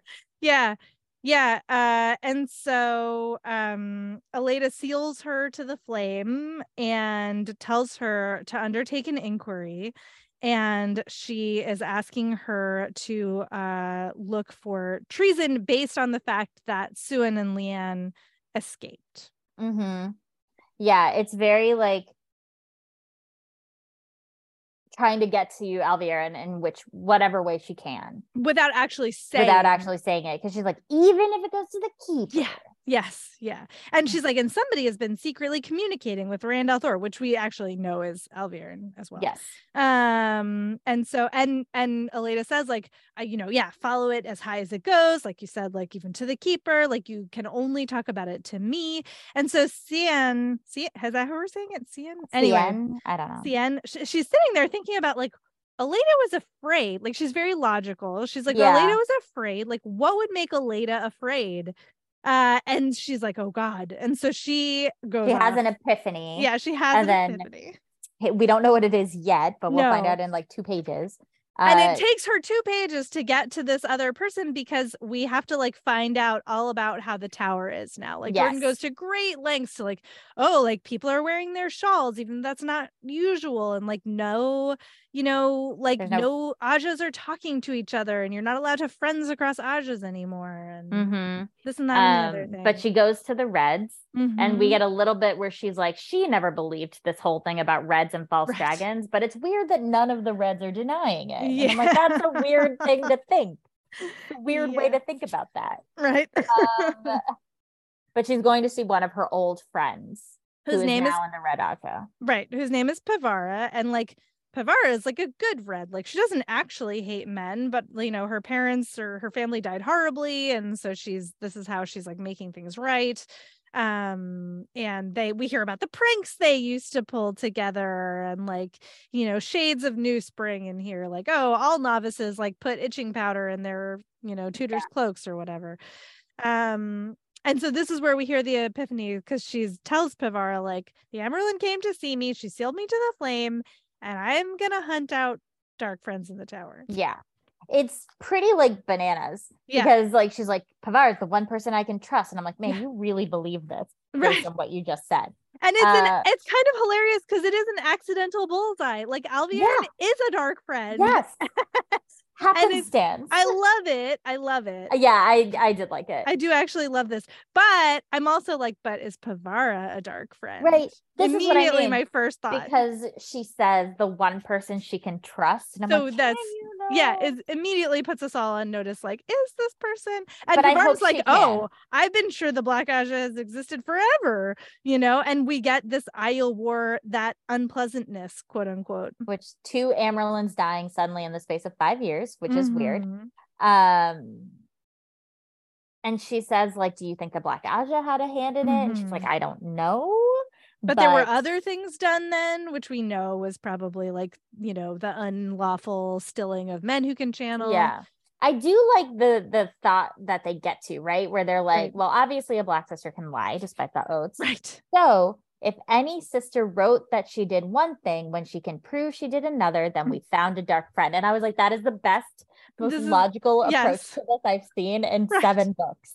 Right. Like they're going to go look at written records because that's the only way that they can think of to hide it. And like, yeah, that's actually very smart. It's awesome. I love it. I love these 2. I hope Pavara is not a dark friend. Yeah. Because she was like, you were very brave in coming to me. I've known dark friends to kill brothers, sisters, etc. I love you for it, but you were very brave indeed. And I'm like, aw. I hope but you guys stay friends. I'm so nervous now. I don't want you to be a dark friend, because Sien's like, oh God, I never wanted to be brave. But now that I have to do it, I guess I have to do it. Yeah. Like a mall. Okay. And then we get 2 Rand chapters, which are rough. Up and down. Well, they're rough. They're not rough for the same reasons Matt chapters are rough, which were like poor it's related reasons, because I can't stop thinking about this, Preeti. I was trying to think if I've ever read a book in which the character's understanding of consent is so twisted and like weird, like for lack of, I struggle to articulate this, but like, so I've read a lot of books. Understatement of the year. I've read a lot of books, and I've read books that are very aware of consent. And I've read books that are not, but even the ones that are not, I don't think ever approached this level of characters seeming like almost like the author is like having them deliberately misunderstand situations that they're in relationships and sexuality. Like Are you talking about Rand's reaction? Yes, Rand's reaction to having sex with men in this, but like also the Matt situation, like Morgay's post the Eamon Valdez situation, like it seems to me like, or like all of the weird like the Lands Malkieri, like we saw some of that in New Spring, like every sexual relationship in this book has really warped consent lines. Well, I think because consent is not a thing that is being thought about. And I don't mean in the sense of like what is and is not non-consensual approach. I mean literally not thinking about the idea of consent the way we think about consent, right? But like I don't think conceptually that thought process is there at all. I think it's very dated. Well, it is, but that's the hard part. Is I've read a lot of old school sci-fi and fantasy, and I just I don't remember ever reading anything where it's this twisted around so consistently. But what other, like, Wheel of Time is so massive, right? Yeah.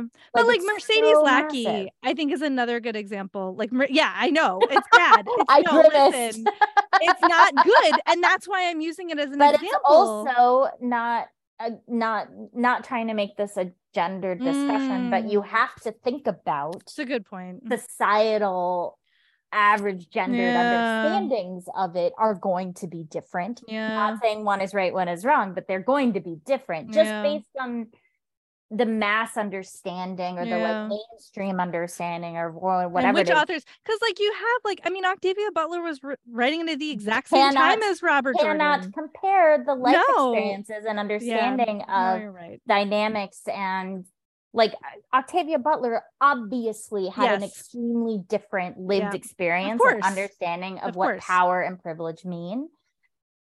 All I mean is that it's not like the knowledge wasn't available and existing around it. It's not like we didn't invent consent. Like Gen X did not, like whatever, like millennials didn't invent this. No. Like, this is not new. The level of desire of wanting to search it out, the level of access, the level of and who has to think about it and who doesn't. Has to think about it and who you're doesn't, right? It's just painful, man. It's so painful.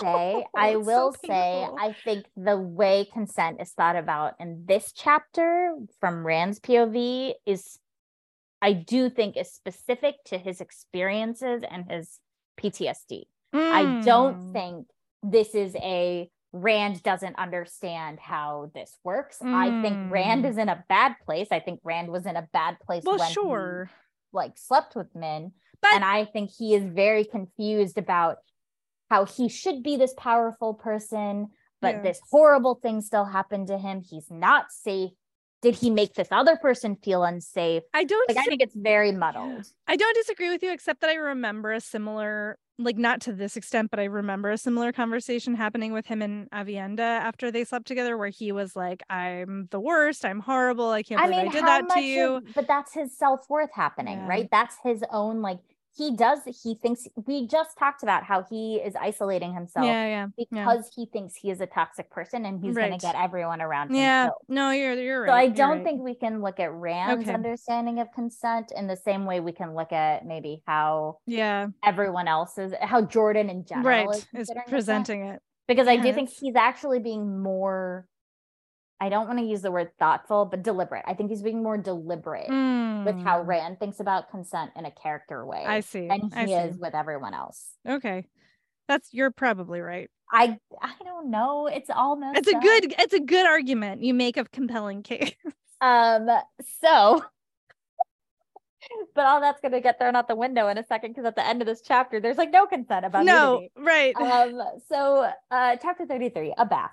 So Rand is like fully losing it. Like he, as a direct result of things that he thinks he has to do and what he's been through. Yeah. He's spiraling. He's spiraling because Cadsuane has him questioning his own reality, which sucks. And Lews Therin has like disappeared. Lews Therin has disappeared from his brain.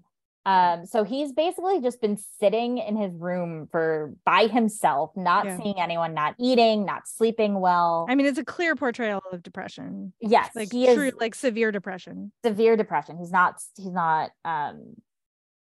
bathing. He's not taking care of himself at all. Yeah. We find out that he has the two. Did we know this?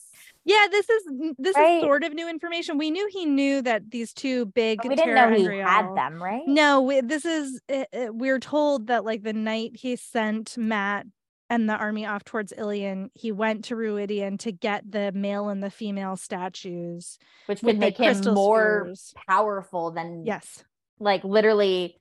This is what Lanfear had said. He could challenge the creator. Yeah. And he's like, this is he's like convincing himself as much as anyone, right? Where he's like, these are mine. Like, he's trying to Dragon Reborn.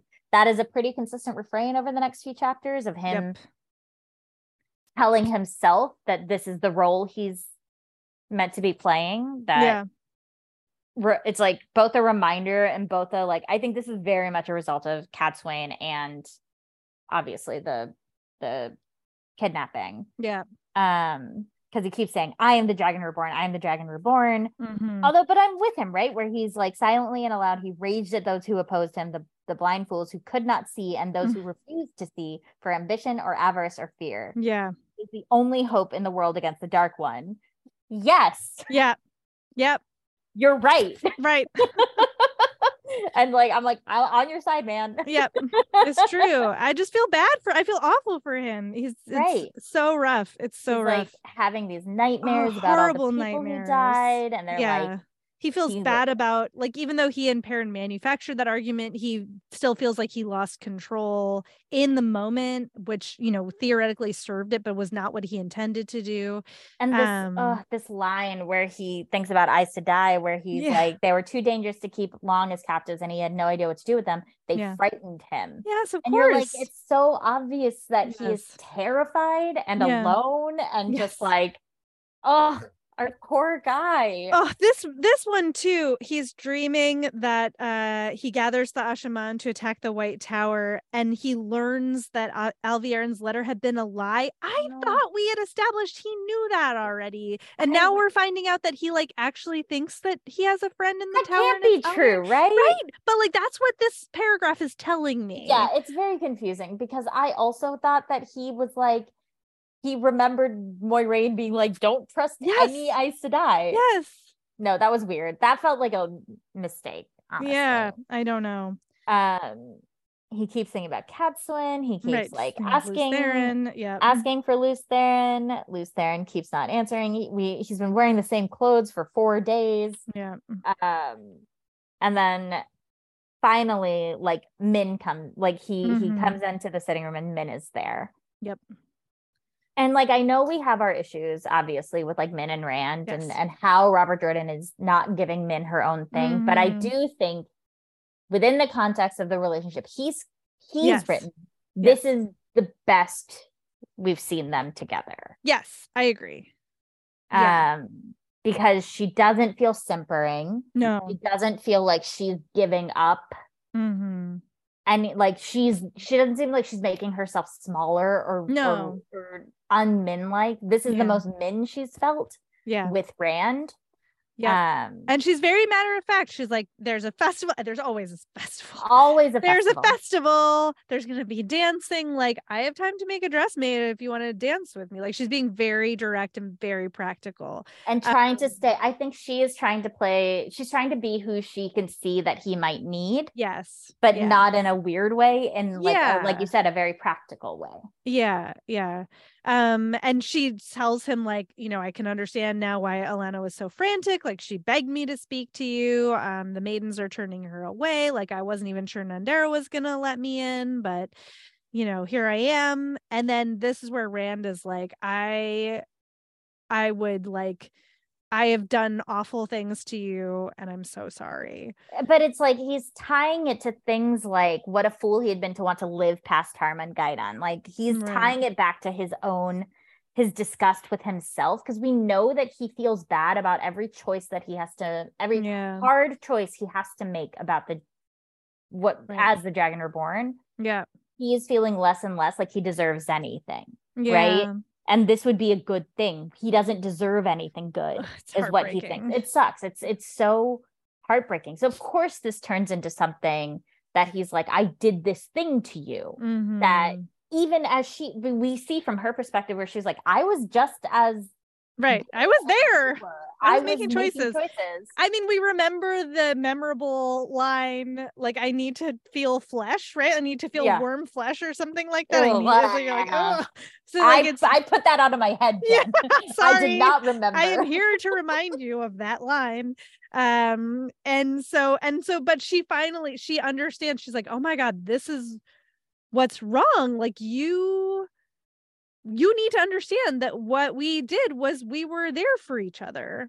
And because Rand is just like, whoa, that's not how I remember it. I want to come back to, like, he says, the only excuse I have is madness. Cadsuane was right. I did hear voices, Lews Therin's voice. Like, I have no right to ask you to forgive me, whatever. Yeah. But it's all tied up in that. Yeah. All of this is tied up in that. It's not about anything else, I think.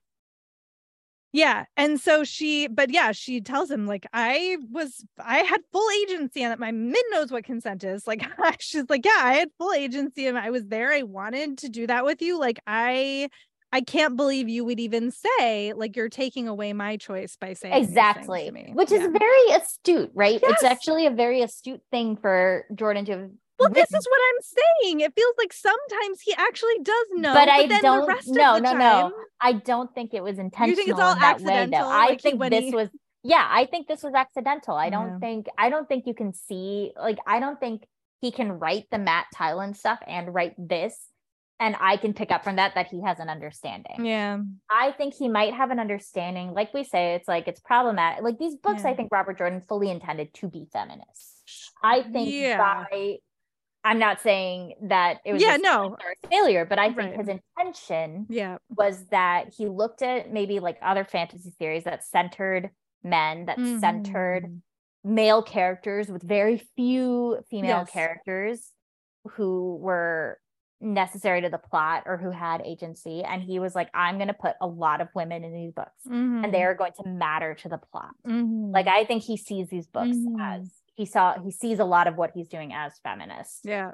Maybe not using that language, but whatever. Yeah.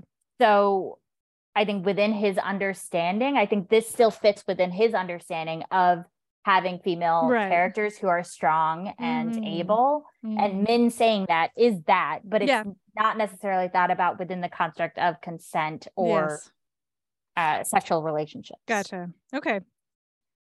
Fair enough. And that's my essay. Yeah, it's a good TED Talk. But yeah, so Min basically sets him straight. And then oh my God, I was so mad about this when we get this recall back to the Perrin and Matt know how to deal with women. And I was like, fuck you, Robert Jordan. This is so inappropriate right now. Right. And also Rand knows that. Like, Rand hasn't seen nonsense. Kyle and Perrin act around each other. Fully, so for him to say, like, a smiling, gentle wife. Fully nonsense. Rand meet Min's mom, right? File's mom. Yeah. So he knows. He knows. It's that was nonsense. Such a weird thing to put in there. It's hot garbage. And then he tries to send her away, and Min's like, I'm gonna kill you. Right. Also, who the hell is Cadsuane? Like, everybody's talking about this Cadsuane. Like, you let me know what needs to happen. She picks up on the fact that, like, the Perrin fight was fake. Yes. And we finally get them talking about Aviendha and Elain. Finally. And he straight up is like, because she says, you would let the maidens stay and you're going to send me away? And he goes, I don't love the maidens. Yeah. And I was like, oh, my heart. You poor man. And Min's sort of like, oh my God. You love me. Like, you can see it's like internally she's like, okay, good. Well, you got that. Right. Then she sits on his lap, which tell you how angry I was at how many people I saw. I'm so mad about it. Tylan does it to Matt. I know. Nynaeve does it to Lan. Yes. And then Min does it to Rand. And I was like, Robert Jordan, learn new things. Yeah. Come on, man. That's weird. It's weird that that's the only thing people are allowed to do. Yeah. And so she sits on his lap and he says, but I love Elain too, and Aviendha. Do you see what I am? And of course we got like some weirdness here. I appreciated the honesty. Yeah. Finally, right? Yes, I appreciated that they could finally have a conversation about it, as much as I feel like it's not the thing we want it to be. No, it's still not what it could be. But at least she's like pointing out, like, well, so Rhuarc loves more than one woman, and like the Aiel have this, and like, you know, I love you too. I have to tell you that Elain loves you. Aviendha loves you. Like, we all love you, and like, I guess if all of these other people can do this, we can figure it out. So yes, it works within the context of yes, exactly. Yeah. And he's like, you love me? Wait, how do you know about Aviendha? Like, what is happening? Yeah. It's cute. Yeah. And so then Min asserts some more agency. And then we get this gross, like, if you don't talk sense, I'll smack your bottom. Like, oh God, like, why? Come on, man. It's so, ugh. But she does say, like, in that whole thing, she's like, you think I tell you half the stuff that I could? Like, you think this, you think that? Like, you haven't taken a bath in 4 days. And right. like, I don't smell though, do I? You sure do. And then he's like, but wait, what are these visions Yeah. that you haven't told me? Mm-hmm. And then we get this sort of like, again, like, this is finally where, while I do want Min to have more of her own thing, the role Min plays for Rand is when he says, like, even when you stand me on my head, you make all my troubles shrink, which is that she gives him this very like grounded, practical, like, perspective on things. From, you have Elaine, which is like the political, like Avienda, which is the like battle, and then Min, which is the grounded, is sort of how I'm you're categorizing right. Yep. And then Min's like, I haven't, because Min has not met Avienda, right? No, she's like, I guess, like, can she not be pretty? Like, can we establish that she's not pretty, and please? then he's like, I'd say she's pretty as you, but how can you compare two sunrises? I'm like, oh, don't talk, don't.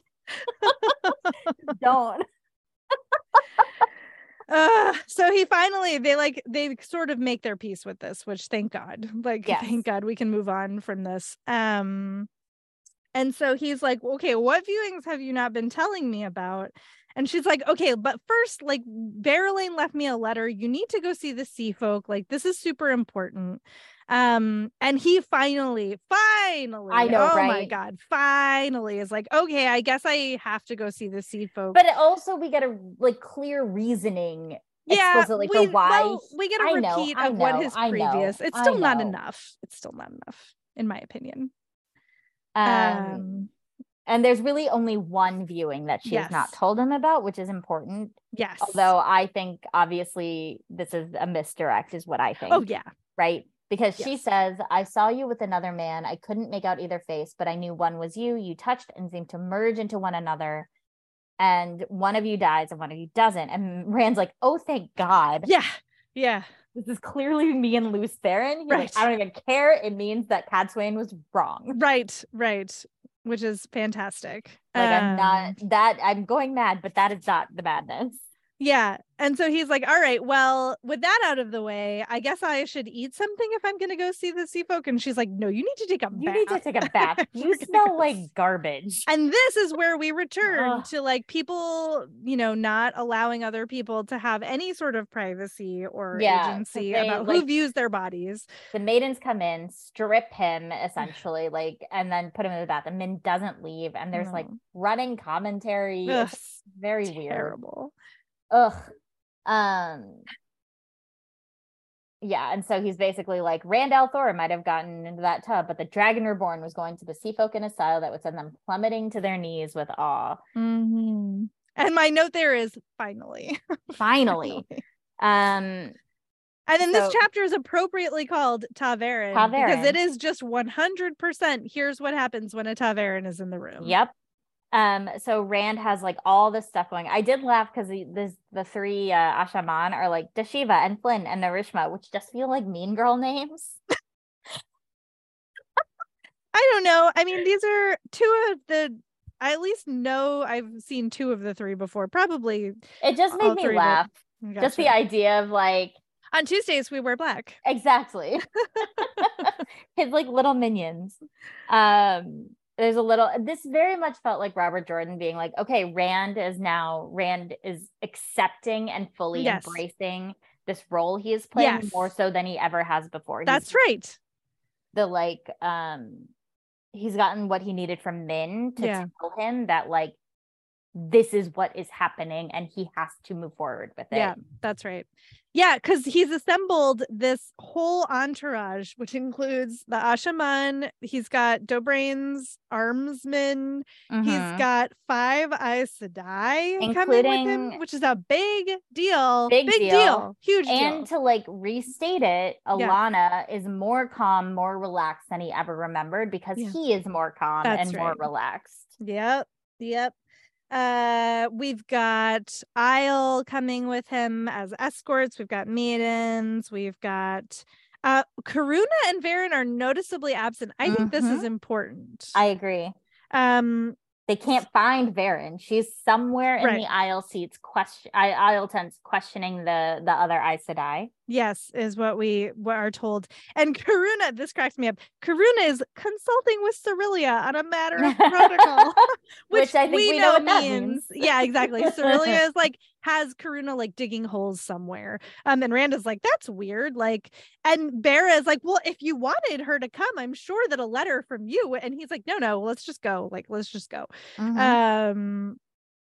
So he notices Alana and Min talking about something, which is, I think, a warder bond stuff that Alana has picked up on. Or that Min has picked up on. Or that, well, both, right? Right. Because Min is blushing. Oh, I see what you mean. Yeah.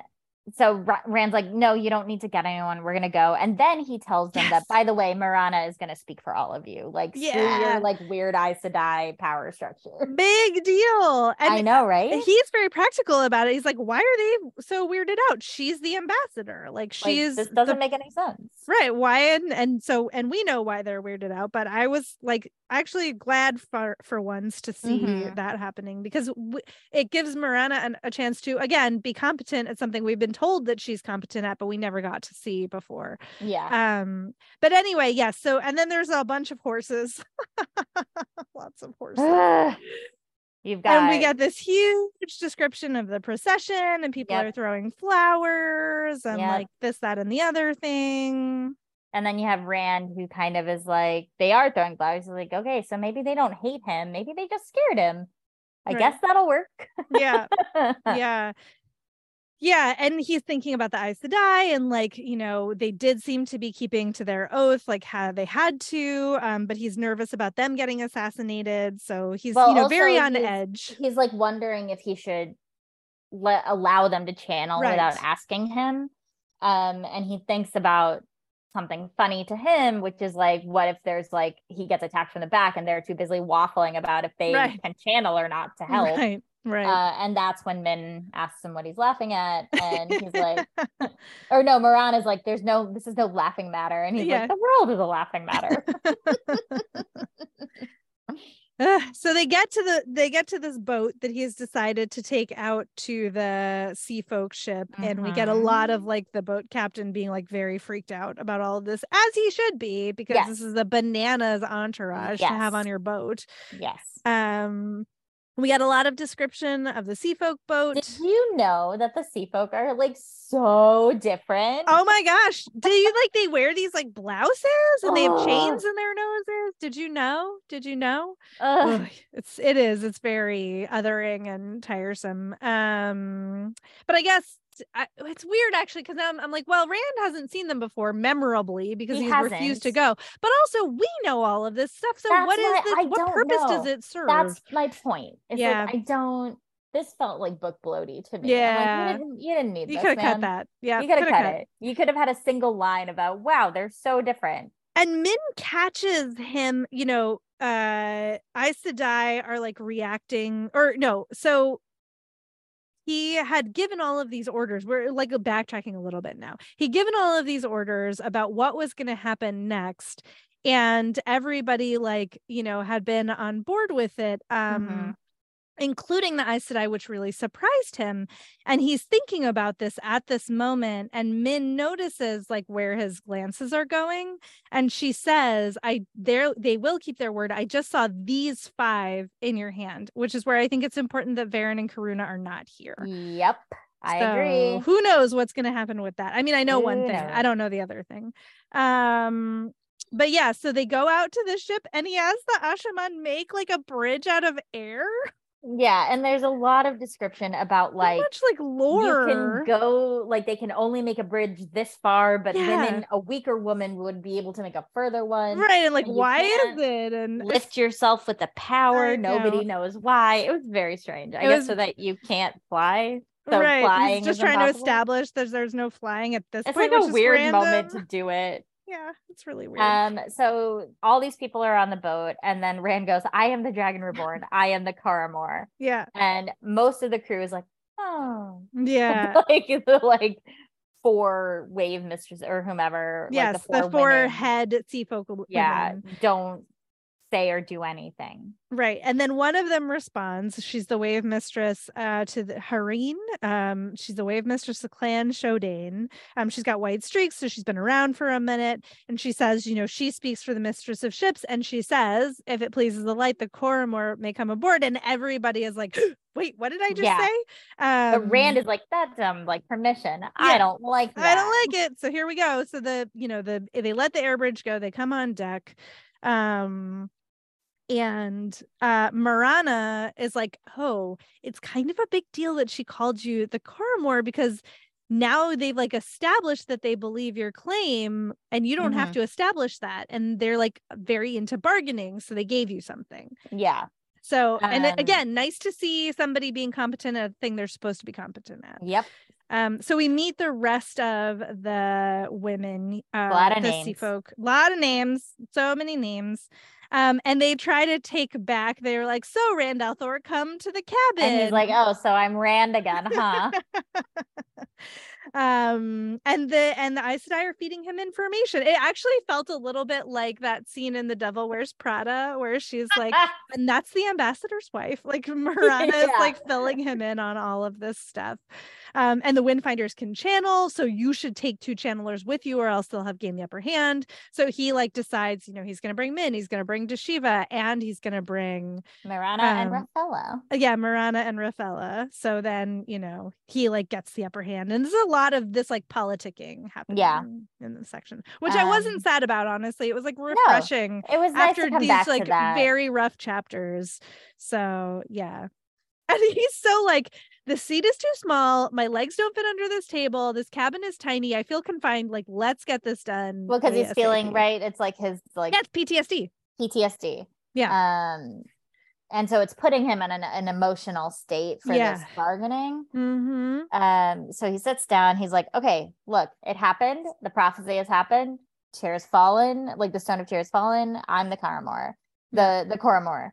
I keep wanting to say Kohinoor for the diamond. Oh yeah, but it's the Coromor. Yeah. And so Hareen is like, that might be, but and Rand's like, no, it is. Yeah, get that out of the way. Yep. Yeah, and he says the sea folk will serve the Coromor. I am the Coromor.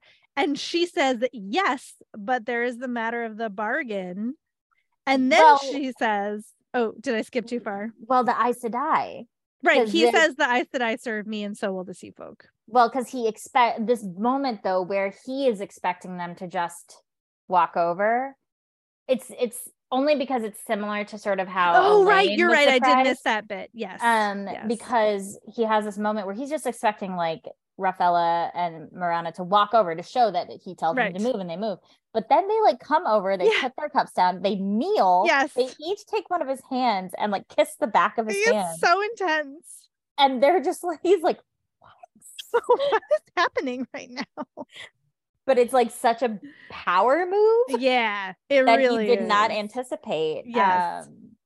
And so we're seeing like on multiple levels where the Aes Sedai, at least these Aes Sedai, the Little Tower Aes Sedai, are falling in line with what they, not only falling in line, but going like beyond, taking it to the point that it needs to succeed. Yes. Beyond what the person might have anticipated. Right. And so Hareen, like, as like just babbling, she's like, okay, but we have to make this bargain. And if I don't do a good job on the bargain, like they will, like hang me by my heels. And she like did not intend to say any of this.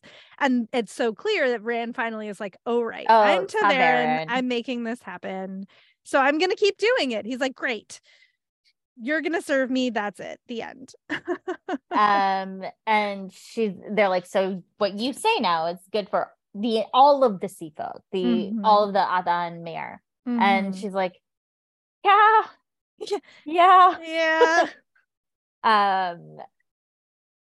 And she's like super freaking out about what is happening. And Min sort of like takes a second because she obviously knows what's happening and is like, you're not going to get punished. Like, I can tell you right now, you're not going to be punished. No, she says you will be punished, but not as much as you will be punished, but not as bad as. And one day you're going to be mistress of ships. Yeah.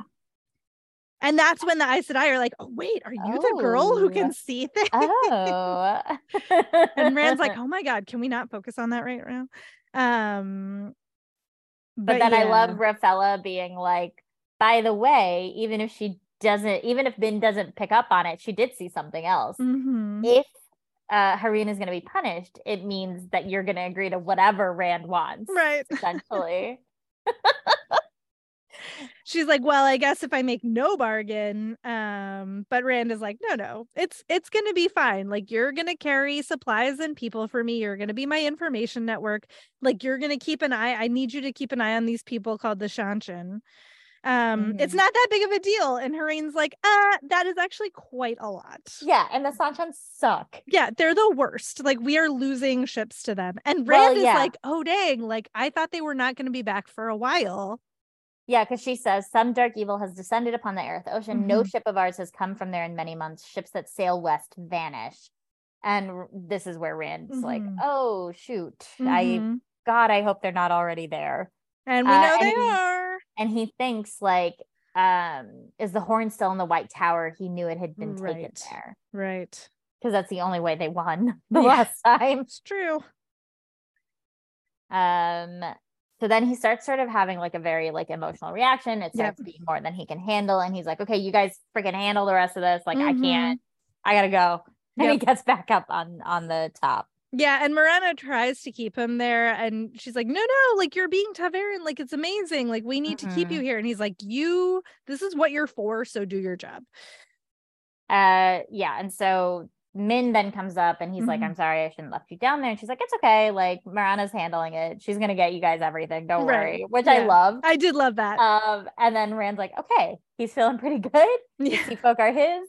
And he's the Dragon Reborn. He's Ta'veren. Right. Doesn't matter that the horn's in the tower. Right. Like, all of this, I'm like, oh God, stop. Yeah, I know. I'm thinking things are going well.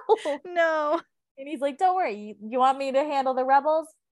Gonna be done before the day's over. Right.